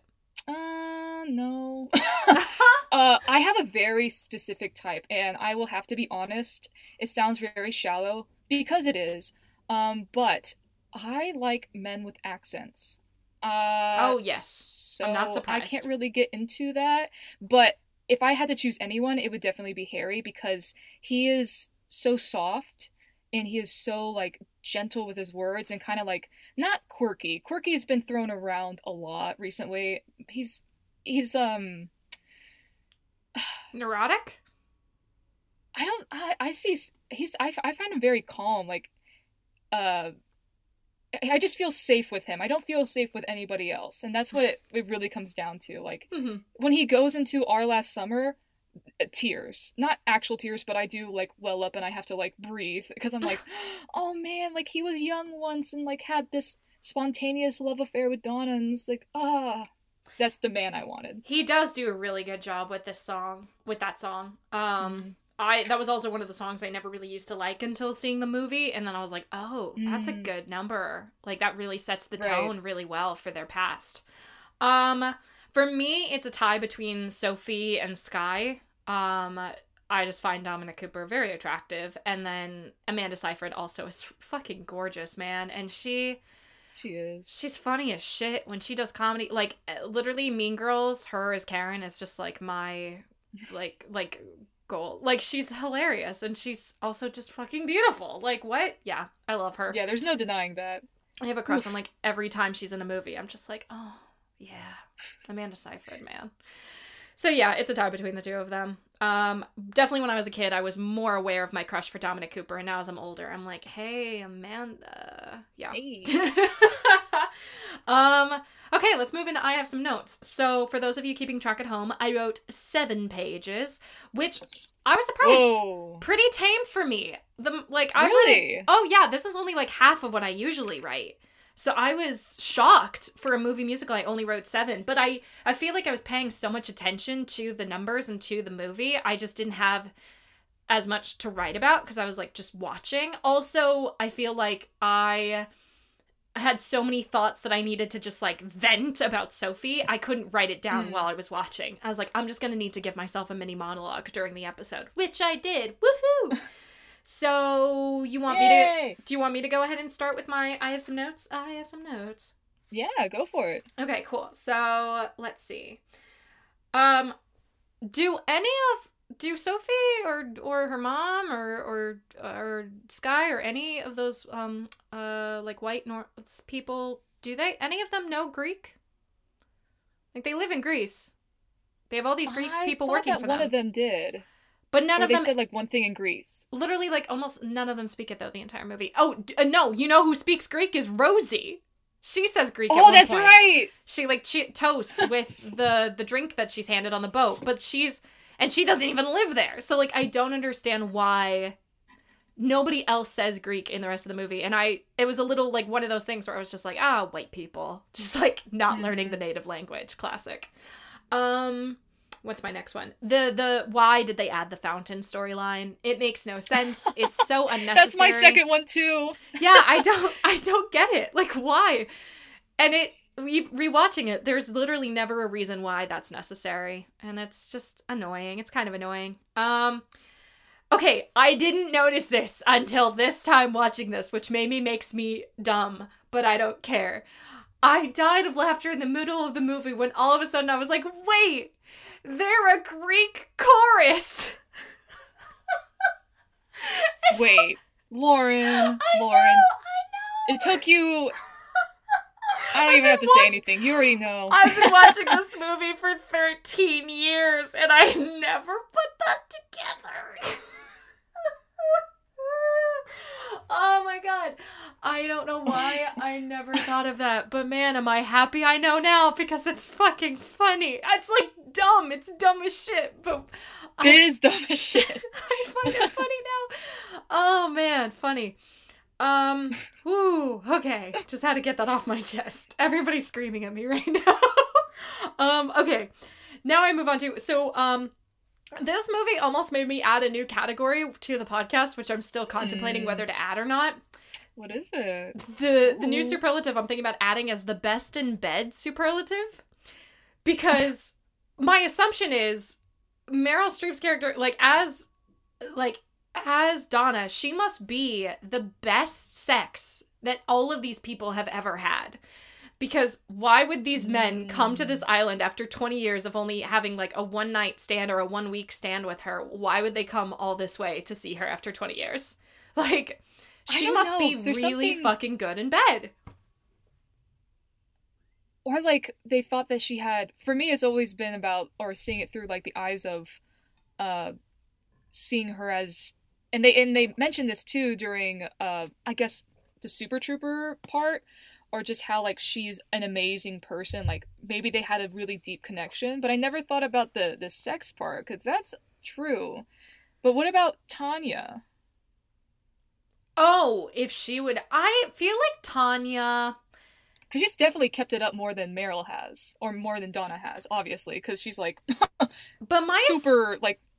But my assumption is that Donna is more giving in bed than Tanya. I feel like Tanya takes a lot, but I don't know how much she gives. You know? Things I never even had. I never was on my chart to think about, but here we are. Wow. That's what this podcast is for. Opening barriers, expanding the mind, intellectual conversation, you know. So best in bed. So, yeah, I feel like it has to go to Donna. I feel like these three men, what else would inspire three men to go see a woman they haven't seen in 20 years, you know? Like, they each only probably knew her for, like a week or so. So, like, how, I don't know. But I'm also kind of young, and now that I've already, like, met my forever person, I feel like I can't relate to the idea of, like, only knowing for someone for a week and then thinking 20 years later, like, maybe they're the one that got away. Like, oh, God, no. I cannot relate to that in any way, shape, or form.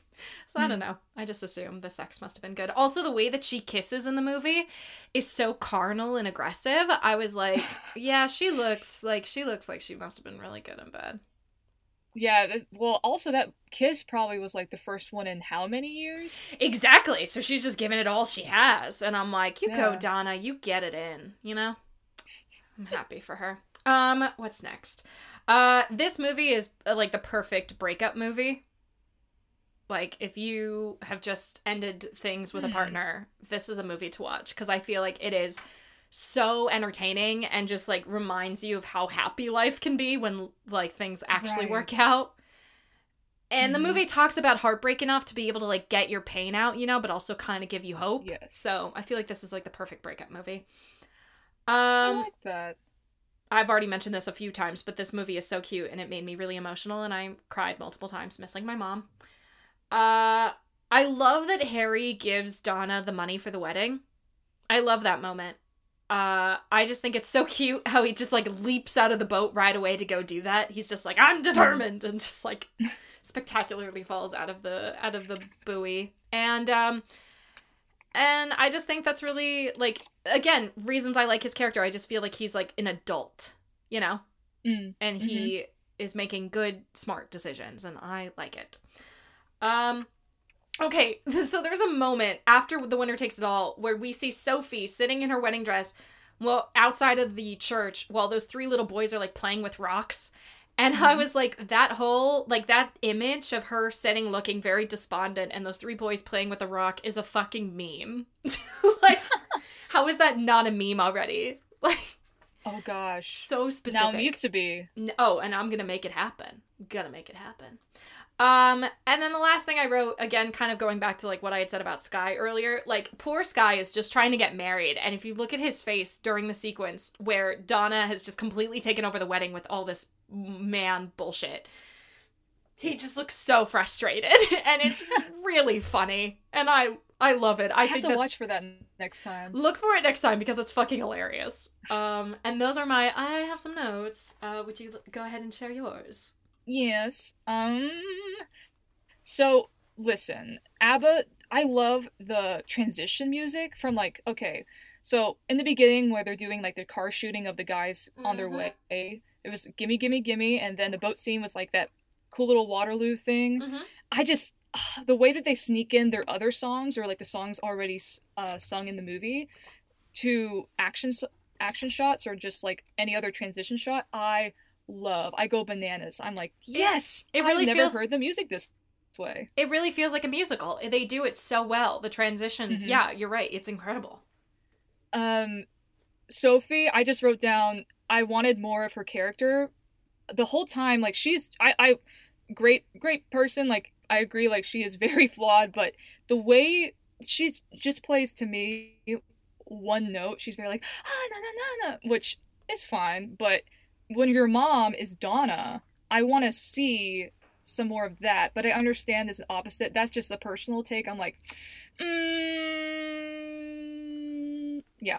But I feel like I like the difference between the two of them, though, because it just shows how different their lives have been, you know? Donna grew up with a very absent mother who didn't even want her to come back after she got pregnant, so she is way more independent than Sophie. And because they've been, like, attached to the hip all this time, of course Sophie feels incomplete without other people in her life.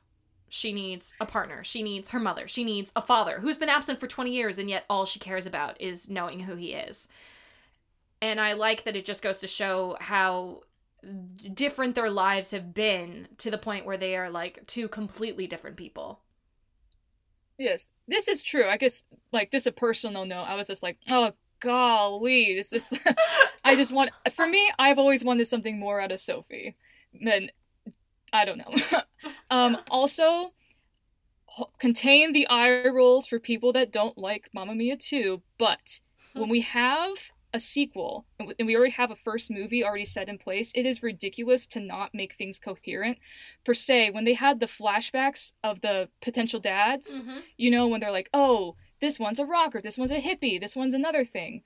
And they didn't do that in the sequel. I was like, what the heck? Like, the 2 eye tattoos on the knee? So simple. They could have gave that to the character, but no. So There are so many things they got wrong with the sequel that they just completely ignored from the first movie. They were like, people won't really care that much. But watching, watching the movie this time around, I was like, oh wait, they just said that Donna's mom is dead, like, and then she just appears in the second movie. I was like, oh Jesus, you guys, you didn't even try. No. Yeah. But hey, now we have Cher in the canon. Who would have thought? Which, like. Yeah, she's in the movie for what, like 10 minutes? It's so forced. I was just like, oh, God. I don't know. I thoroughly enjoyed it. Am I really supposed to believe that Cher is older than Meryl Streep? Like, I also found that offensive on both of their parts. I was like, you're really trying to tell me that I'm supposed to believe Cher is older than Meryl Streep? Like, that's Yeah, it's offensive to both of them. No. These are things I haven't even thought about. I don't know. Like I said, Mamma Mia is a vibe to me. I'm just here for a good time. It's literally like, well, that's a part of a hot take. We'll get into it later. But anyways, I love how the dads, when Sophie has one attribute that's like them, they're like, oh my gosh, you're my daughter. Like, I'm like, dude, just because she can draw doesn't mean she got that from your sperm. See, I don't get mad at them. I get mad at her. Because of course, because when you first meet her and she finds out she's manipulating them. Well, shit. Well, that, and also when she first finds out about the Sophia connection, you see it in her face where she instantly thinks Bill is her father just because she's named after his great aunt. I was like, oh my God, bitch. And it's like, yeah, no, I think she's totally the one that insinuates all of those things because they don't even think that they're her father until she's the one who kind of plants it in their head. Right. I mean, the shit she pulls with poor Harry when she says at the bar, Harry. I don't know, or no, when she says, I think to Bill, when she's like, I don't know who, oh, no, it was Harry at the bar. She goes, he asked where her father is, and she goes, I don't know. I don't know who my father is. And then gets dragged away and, doesn't try to finish the conversation. I was like, girl, you can't do that to him. Yeah, no. Yeah, no. I love Sophie. I hate her. Okay, sorry. Continue with I have some notes. This is very specific, but if Donna actually fell from that roof, she would have been in a back brace. Every time I watch that, I'm like, dude, how old are you and how high is that? And then my last one is something that we already talked about. I said, voices, love you, Meryl and others, but I love ... something else. Yeah. Oh my God. Wow, ... man. Gets them every time. Gets them every time. Holy shit. Oh, wait. Wow. Also, I forget that this movie always takes place within 48 hours, like Romeo and Juliet. It's like, oh, that happens right now? Yeah, this movie is, insane. Yeah. That's actually so true. Wait, it really does only take place in 48 hours. Holy shit. Wow. I love stories like that, though. Mm-hmm. That tends to be my writing style, too. I always try to do storylines in, 24, 48 hours. I just feel like that's real life. I feel like things happen faster than, I don't know. Drama always happens better on a timeline. This is true. All right, let's move into spicy hot takes. Which do you want me to share my first one first? Do you want to go? However this runs, you've been doing it, so yeah, you go. Okay, I'll read my first one, then we'll go back and forth. Let's see. My first one. This is the question that I mentioned for you, and then to pose to our listeners as well. Is this the best jukebox musical? Yes. Yeah, I say yes. I think that it has the strongest storyline to song translation, it's by far the most successful too, I would imagine. Oh, I actually know. I think that's true. I think it is financially the most successful musical. The most successful jukebox musical ever. Mm-hmm. And I think the writing is incredible. I think every song translates super well to the musical, and actually, it's hard for me to believe with some of the songs that they weren't written for the musical, which I think is an amazing sign of a good jukebox musical.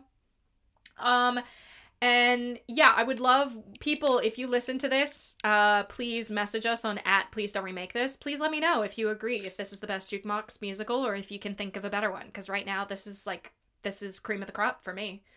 But that was one of my spicy hot takes. I just wanted to know your thoughts on that. What is your first spicy hot take?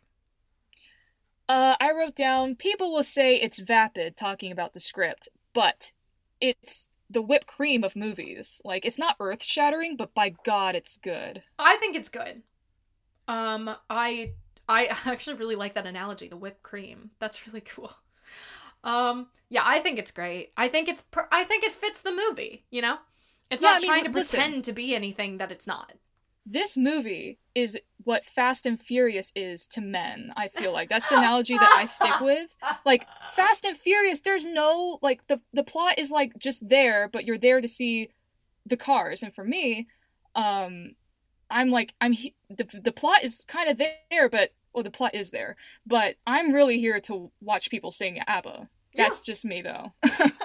And then when I talk about how much I love Mamma Mia and Mamma Mia 2, people are like, ugh, but it doesn't do anything. I'm like, okay, clearly you like to pretend that you think a lot when you watch movies. You don't like to just enjoy. You think that movies have to be stimulating to be good.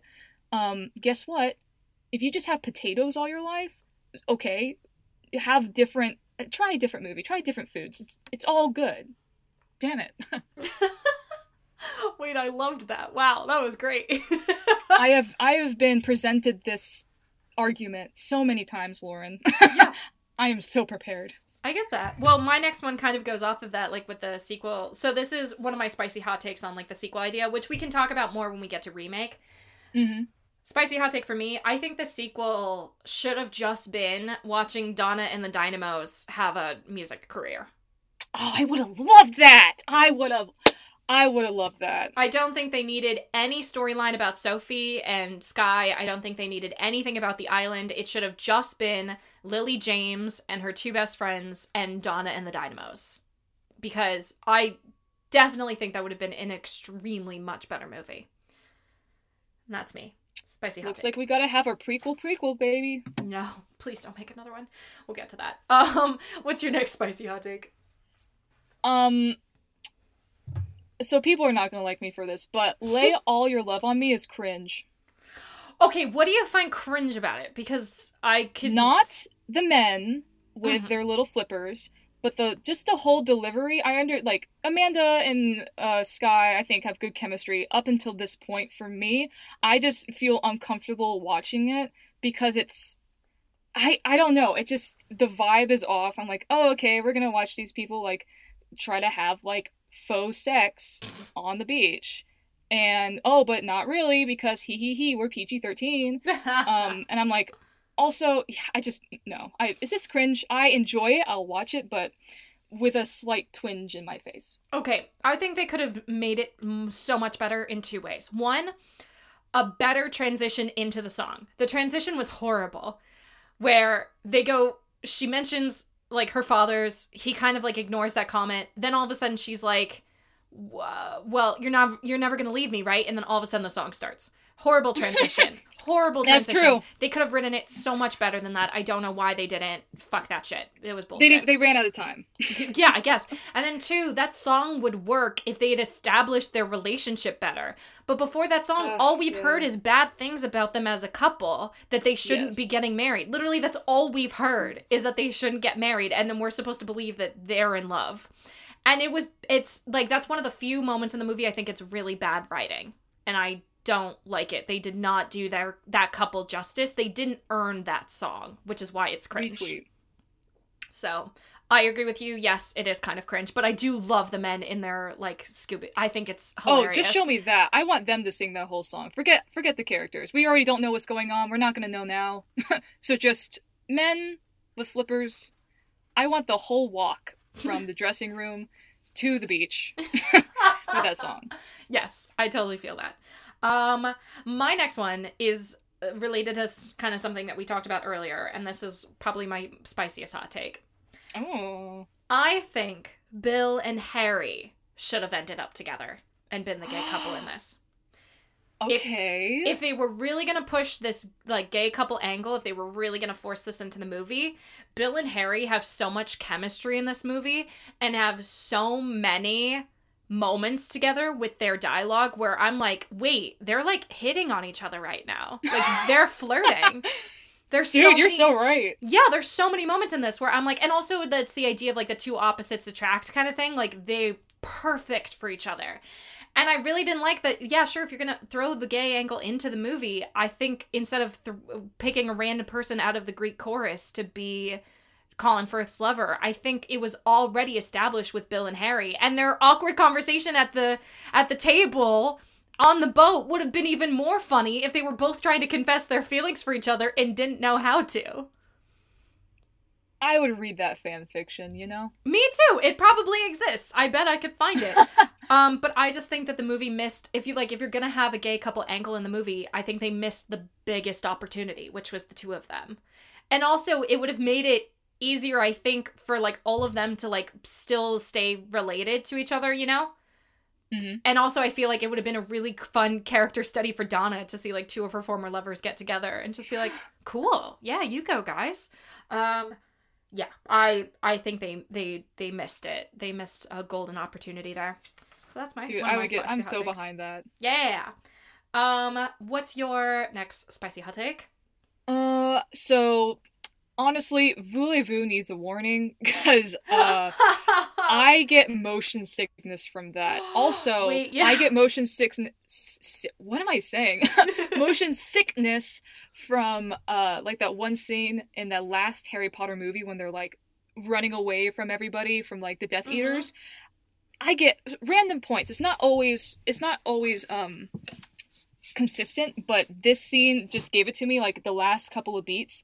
But also that, including the stress of the dads, like the dads being like, oh, what do you mean? Oh, I am? Oh, I know who I am. I am your father. I'll do this for you. And then the guys in masks, like, whose idea was it to be like, not only are these men going to invade this party like they're storming a castle, they're going to be dressed up like they just got out of Party City. What? This is an island. They do not have chain stores. I don't know where it's coming from. So Voulez-Vous is like a question mark for me, an enjoyable question mark. It's a question mark that has lights, colors, and music, but it still is a question mark.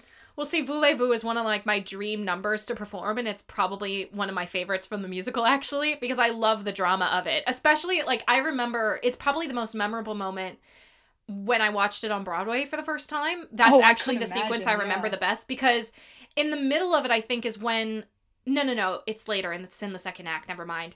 But you know how in the movie they barely hinted it, but in the musical, she has full conversations with each of these men about, like, them being the father. And so to watch her do this in the middle of this party, and then watch Voulez-Vous happen, and her faint, like, it's such a good build-up, and I even love in this movie how you see Donna catching glimpses of her, like, freaking out.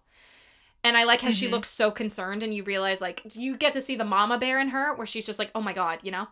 And I really like it, and that's one of my favorite sequences in the movie. I think that they earn that sequence. And yes, it's definitely, like, a great propelling, like, the thing is amazing. I guess, yeah. You just don't like the motion sickness. It's a lot of stimulus. Yeah, very. That, and also, like, I don't like thrillers, because I'm the type of person, if you say, hey, I need to talk to you about something, I'm like, what do you mean? That's the rest of my day. Like, that's all I'm thinking about. So, when the dads are like, oh, I will be there tomorrow, but all three of them say that, I'm just like, dude, you gotta tell me how this is gonna end. I don't know. So it does a very good job at being a movie. And I love that moment, though, because I'm like, yeah, girl, like, lie in the bed that you just made. Like, this is your fucking chaos. This is your problem that you just created yourself because you were stupid. And I like that moment because I'm like, she's literally about to pay for what she just did, and it hits Dude, this her whole podcast hard. is a Sophie hating podcast. We don't like Sophie here. Which, like, I love her. Want to play her so bad, but, like, she makes so many bad decisions. So many bad decisions. Honey, grow up. Of course you shouldn't get married. You do not know what you're doing at 20. All right, so my next spicy hot take is some criticisms of some of the songs I think could have been edited out or at least cut down a little bit. So, I think Our Last Summer could have maybe been cut back a little bit, could have been edited a little shorter. I just feel like it goes on for quite a while. But I do like that it sets up them all, like, her falling in love with all these three potential fathers. And I think it lays the groundwork for them wanting to be her father. So, I get it. Lay All Your Love on Me, I think could have maybe tried to be, like, cut down just a little bit, because again, like, cringe, or maybe just, like, write it into the movie better. What else? I even think maybe, like, Super Trooper could have been cut down maybe just a little bit. SOS and When All Is Said and Done, I think could have been completely cut from the movie. Did not need to be in the movie at all. I find SOS to be extremely cringeworthy. And When All Is Said and Done, I also find to be super cringeworthy. And I think... And then the one that surprised me, which spurred on this spicy hot take, was that The Winner Takes It All.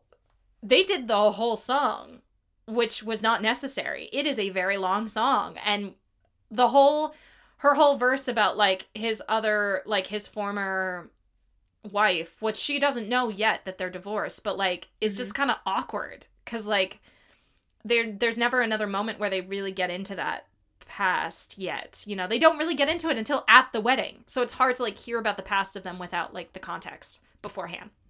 They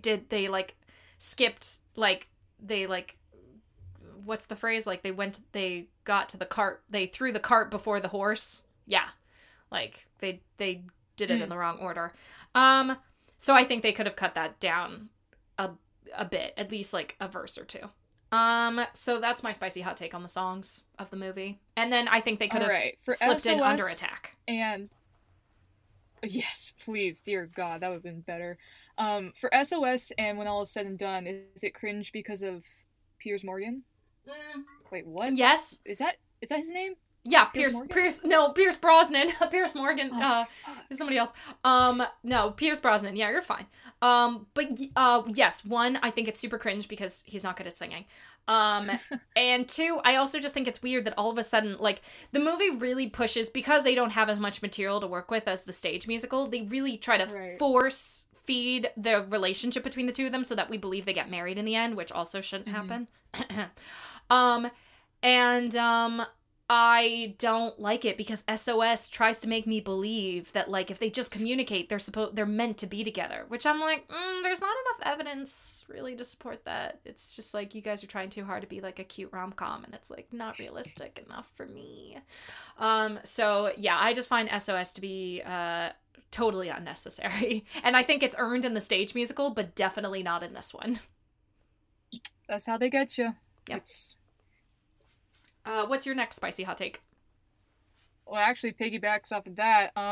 These people just don't communicate. Yeah. People who don't communicate that's what makes movies. And so literally all my microaggressions are just like, wow, this wouldn't be happening if you just spoke what was on your heart. But hey, okay, here's another song.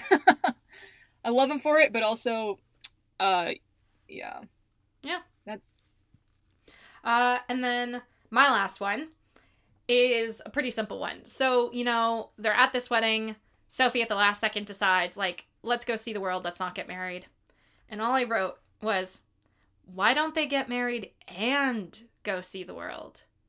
Like, ¿por qué no los dos? Why can't they do both? It makes no sense. Like, they both agreed to get married. They both, like, were okay with getting married. They've made that clear. So, like, why not just, like, finish the ceremony and then go see the world? Nobody told you have to stay. Also, it'll probably make it easier for you two to travel together if you're married. Right. I guess they're just like, well, since we're not, I don't know, since we're leaving, might as well just go against everything we planned for. Whoops, yeah, we'll try again later. And you just wasted a shit ton of money that you definitely didn't pay for. And it's, I think it's so stupid. Like, I was like, it's, God, I love Sophie, but it's one of those things where I'm like, you dumb bitch. Yeah. It's okay if you say you don't like Sophie. This is a safe place. Just say what you're feeling, Lauren. Oh, don't I always? What is your, do you have another spicy hot take? I mentioned this before, but it's so funny how this movie is all about how weddings are a sham, and I love it. Well, at least, like, young marriage. Yes. That's literally the antithesis of so many rom-coms, and it's refreshing, and it's something that I didn't really even think about, this concept, till, like, probably a few times I watched it and I'm like, wow, these people don't want them to get married. Oh wait, they're all not about marriage. Like, these people aren't married. Well, Pierce, that one guy did. Why am I forgetting their names? Wow. Bill. Favorite You're talking about movie Bill. Was it Bill the blonde guy? No, oh wait, yeah, Sam. Sam, these 3-lettered names. Just, get Tom, me. Dick, or Harry, Sam, Bill, or Harry. It's all confusing. But yes, I love that. Weddings are sham. Just sing ABBA instead. That's how I live my life. I don't think weddings. I'm now the converted. I'm going to get married. I'm excited about getting married. But like, I like weddings. Mm-hmm. Now I Okay, do. let me asterisk this. Let me asterisk this by saying, I guess it's also, by the way you grew, like, how we're raised is also affects a lot of our output, obviously. But being from a place that, as I said before, is like very pro young marriage, and seeing this, it feels liberating and very good to say weddings are a sham. Yeah, I know that they're not, but it's like, okay, yeah, there's another way to live life, and that's okay if it doesn't happen that way. Yeah, and I agree. Just to clarify, yeah. Yeah, I totally agree with that. Young weddings, I think, is like a horrible idea. I vent about it on my episode of The Birdcage, because they're getting married at like 18 in that movie. And I find it appalling. Yikes. I'm like, you can't make any decisions at 18. Are you fucking kidding me? You just got the right to vote. Sit the fuck down. You can't even legally drink yet. Shut the fuck up. Yeah, no.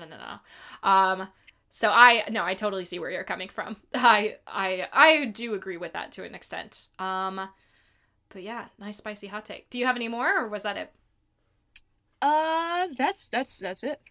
Okay, cool. Now we move on to the ironic question of the podcast. Should this be remade? Which, as we all know, this is a stage musical, so it's revived and revived and revived many times. Hopefully, I would love to see this go back to Broadway someday, because I do love this musical. And I think it would be incredible. And then, of course, they made the sequel 3 years ago now, in 2018. Mamma Mia, Here We Go Again. And to say I was disappointed in the sequel is an understatement. I was so fucking disappointed when I watched it. I remember even sitting in the audience, and like, you know how sometimes when you're sitting in an audience, you can literally like feel the energy of the audience, and you can kind of get a gist of like how everybody's feeling about the movie. Mm-hmm. As we were watching it, I could feel the audience being disappointed. Like, I could feel everybody being like, oh, this was not what I signed up for. And to like summarize why I don't like it, the best part of the first movie was Meryl Streep, and to just completely remove her was the dumbest idea possible. Like, if Meryl wasn't going to sign on to the movie, they shouldn't have made it. Or, if you're gonna make it, like what my spicy hot take I suggested earlier, they should have made it with just Lily James and 2 other girls, the 2 people that they cast, and just did a movie about Donna and the Dynamos, and we watched them perform and, like, go through some life's, like, up and downs. But the whole Sky and Sophie angle that's so forced, the whole hotel angle that's so forced, the idea that we're just supposed to deal with the fact that Meryl Streep's character was killed off camera, and that... Killed or died? Oh, died. Killed. I listened to too many true crime documentaries. Whoops. Yes, this is a shit. Oh, Oh, gosh, man, that that would've would have been been a more entertaining an movie. angle. That would have been way more entertaining. Yeah, they just shouldn't Then have... they can bring in Under Attack. Then we can have that song. Oh, that song would... Oh, can you imagine them rewriting it as, like, a true crime song? Oh, fucking funny. But yeah, I don't... I wish they hadn't done it. I really hope they don't do another one. I don't think they will. I don't think it was that successful. Or at the very least, critics hated it. So I hope that they don't make another one. But, like, I was really mad. I just, like, was like, it was such a fucking waste of my time. And I'm hopefully never have to watch it again, because I'm not going to. So yeah, that's my opinion on the remake. Go for it. Okay, so obviously we are living in 2 different realities. When I watched it in the audience, I watched it twice in theaters. Wow. And the whole vibe of it, people were dancing out of the theater. Like, I'm telling you, we are on 2 different two different planes of existence. Wow. And like everyone that I talked to at least obviously in my circle, so it's pretty opinionated, they love it. They don't think it's better than the original. I mean, like, come on, we're grounded, but the vibe of it is very similar. It's the reason why I love these movies and the reason why I love the second one is because it is yes, they don't have Meryl Streep, but here's another hot take. Meryl Streep did make the Mamma Mia movie, but if she wasn't in it, I would still enjoy it. Maybe not as much, but I'm not watching it for the actors. I'm watching it for the vibe, the story, the feeling that I get after I watch the movie. So that's probably why I really like the second one as well. It's because it shows this woman's life after graduating. She's like, oh, I just want to make something of the world. And I'm like, oh shit, that's like how I felt after college too. And just the adventure she goes on, and she's meeting random people in different ways, and I'm like, whoa, I see myself in this, and this is what I still want to do. And then the music, being a big, huge fan of ABBA, I'm clearly biased, and everybody's opinion is valid, but this is just mine. And I want more. Like, ABBA has so many songs that they could make so many other movies, and as long as it's true to the vibe, and like, I say the vibe a lot, but the way that the message that it sends of like, live free, live young, well, that's my interpretation. It's like, just be free spirited, man. What I wrote down is, because I thought that should this be remade, I thought it was the just talking about the original. I don't really count the second movie as a remake. I count it as like just another movie by itself. Mm-hmm. But this applies to that too. And also, I might be wrong, but last time I checked, they actually made a boatload of money off of the second one, as well as the first. They were both. They probably did. I feel like critics just didn't like it. Well, hey, follow the money. If Tom Cruise can still make shitty movies and make a lot of money, I will consume literally anything they put on a plate that has ABBA on it. Okay, that's just who I am. But I wrote down, yes, I would love this to be redone like Shakespeare. Like, just put Mamma Mia in a different time period in a different country. Dude, I will watch it. 1930s, put it in. I saw on TikTok, there was this one girl who made a TikTok about how Mamma Mia is set in like the 1800s, like Bridgerton. Mm-hmm. I was like, oh, this is amazing. And she was like writing a letter saying, my dearest friends, I've written a letter to 3 eligible suitors that my mom sees. And I was like, what? I want this as a movie now. I want the classical ABBA songs with these costumes. I don't know. I understand. I have a very skewed mind. I'm coming from a very biased place, but yes, that's my my answer. Wow. Okay, well, I'll leave it on that hopeful note. I like your idea of like live young, live free, like carefree and all of that. I get that, and I subscribe to that message. I'm just gonna leave it at that. I do agree that points in the second movie were forced, but I don't know, just like the grace of Jesus, it just washes over, the music washes over the sins, and I'm like, I get emotional. Like, okay, this is also a fun fact. I watched that movie drunk in theaters. Like, every time they sang, this is the second time I watched it in theaters. Mm-hmm. But every time they sang, we took a shot, my friend and I. Dude, and by like, what's that song? By Andante Andante? Dude, I was vibing in the theater. I was like swiveling in my chair like, oh my gosh. And then when I said Madonna. When Cher came on the screen, I was like, okay, I'm going to take a shot every time Cher comes on. Oh, no. Because I know the age thing is a weird thing, but I was like, I just love it. Oh my God. Feel free to disagree. I love hearing different opinions. No, I just like, I get where I kind of get where you're coming from with the sequel. I just think it could have been better. Like what I've already said, basically. Like, I think that they could have just, like, tried harder. I think it was definitely the kind of movie where they were like, we might as well do it if we're gonna make money. And I hate watching movies where you can smell the greed, you know?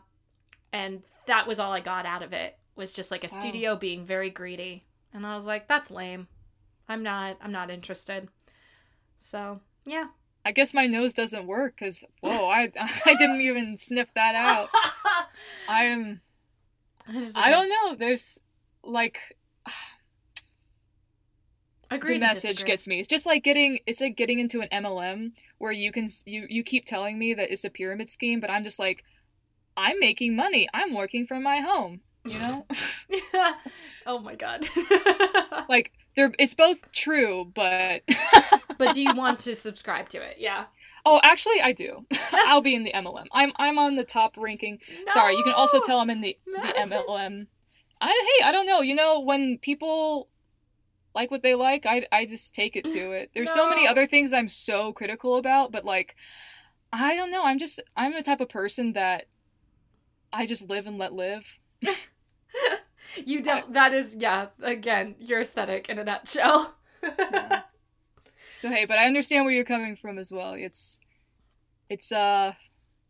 especially since you're the whole reason you got into theater was because of Mamma Mia. Well, it was like it was part of it. Yeah. Yes. It's just like, for me, Phantom of the Opera, the sequel, dude, it doesn't matter. I cannot get behind that. So I understand, like, that's and people are like, oh, Love Never Dies is the best. I'm like, no, it doesn't count. It's not canon. I know Andrew Lloyd Webber made the music. He made it, but, like, no, in my world, trash. Well, so. it's literally just fan fiction. They just made a sequel out of fan Exactly. fiction. But that's another it's podcast. Good music. I love that. Dude, Once Upon Another Time? Love that. But what is the it? plot is like a kindergarten. Wait, Once Upon Another Time, is that a song from it? I don't even remember that the musical that much. Once upon another time. Mama. That's something like that, yeah. Wow. Okay. Damn. Well, all right. I think that's everything with Mamma Mia. Yeah, here we go again. All of these. Oh, no. Thank you, everybody, for joining us on this journey. I hope you all rewatch this movie because it is a thrilling ride. I highly recommend. Thank you, Madison, for coming on the show. I am so happy to have you as a guest. This was so much fun. Yes, pleasure. Yeah, everybody go check out her podcast, Unstructions, UN and then Structions, and follow at Unstructions on Instagram. And please follow at Please Don't Remake This on Instagram. Subscribe, rate, and review wherever you're listening to your podcast. I really appreciate it. I love reading your reviews. I love hearing feedback. DM me on Insta. I will write back. And thanks for listening. Again, I hope you all join us next week. And yeah, I always say thank you a million times because I really appreciate it. I love all of you very much. And thank you for listening. Bye! Bye!